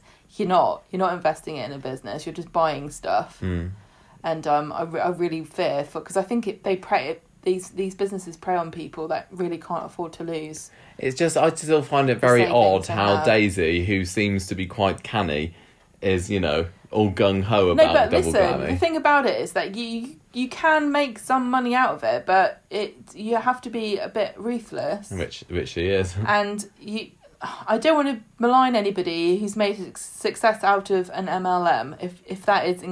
I don't really know how it's possible. But... It definitely requires you to be a bit more Daisy and a bit less Sean. Good point. Our final email of the night is from Nancy, who said that Evelyn was wonderful last week because she was able to get Fizz and Tyrone back to more reasonable positions. Hope was wonderful, the way that she was able to manipulate Alina. Fizz is stronger and smarter than Tyrone or Alina, though. Did you see this Top Trumps thing? Sorry, Nancy. Oh, yeah, I did. This Top Trumps thing that ITV have put up where they've... It's not Top Trumps, it's football cards. Football. It's the summer of football. Don't you know? Yeah, but they've given stats to Tyrone and Fizz. Well, I know. I think Fizz gets more points. That's all I cared about on that one. Then. Okay, I'll give them Do you want to find it?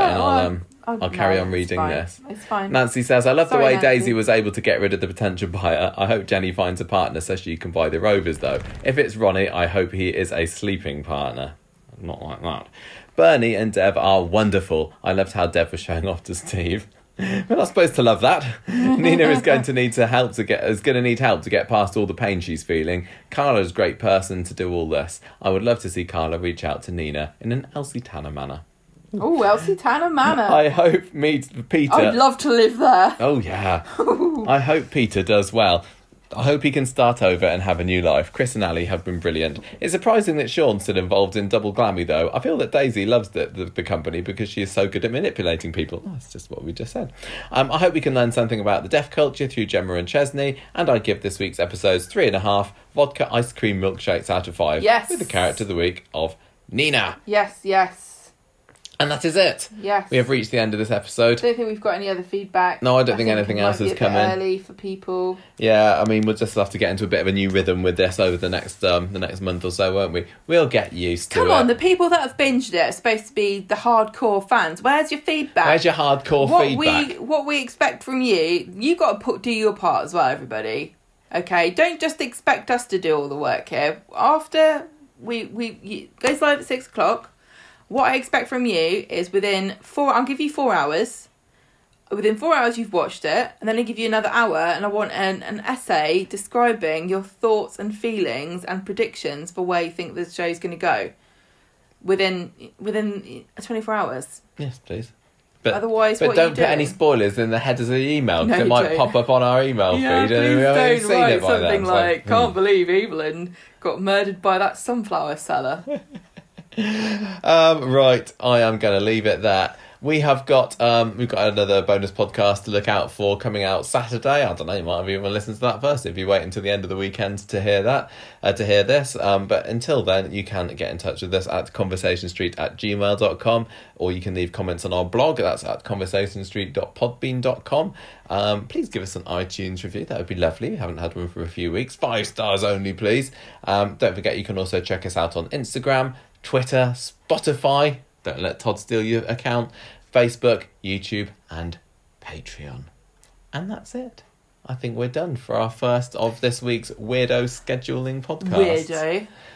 So I'm going to get this all mixed together nicely and uploaded for your listening pleasure on Tuesday evening. So maybe, drive to work on Wednesday or whatever. It's all yours. Thank you for listening, everybody. We really appreciate you and your support and your time. And we hope that you've enjoyed this week's episodes, no matter when you decided to watch them. And thank you for your understanding about the predicaments that we're in as well. It's not the end of the world, Michael. It's not. I think maybe we just don't mention it next week. We can't just keep going on and on and on about it. I certainly don't want people to get, we've said everything is possible to say. We have. And it's something we feel passionately about, and it's not through, and we're not trying to attack anybody. We're not trying to be ungrateful. We're just literally voicing an opinion, which has been voiced many times now, and it's time to retire it. If anyone else wants to email us some feedback, voicing an opinion on it, what about a positive one? Try and convince us. No, it's fine. If some people think most people really think it's a good idea. So yeah. Good for you. I'm not going to say about all the good ideas that people thought. See you next week, everybody. Awful, like putting lead on your face to make yourself look super white. That wasn't a good idea, was it? But even the Queen of England thought that was brilliant back in the day. Let's not forget that. Anything else? We're going. Goodbye. That was the only bad idea I can think. See you, everybody. The music for this episode came from podcastthemes.com.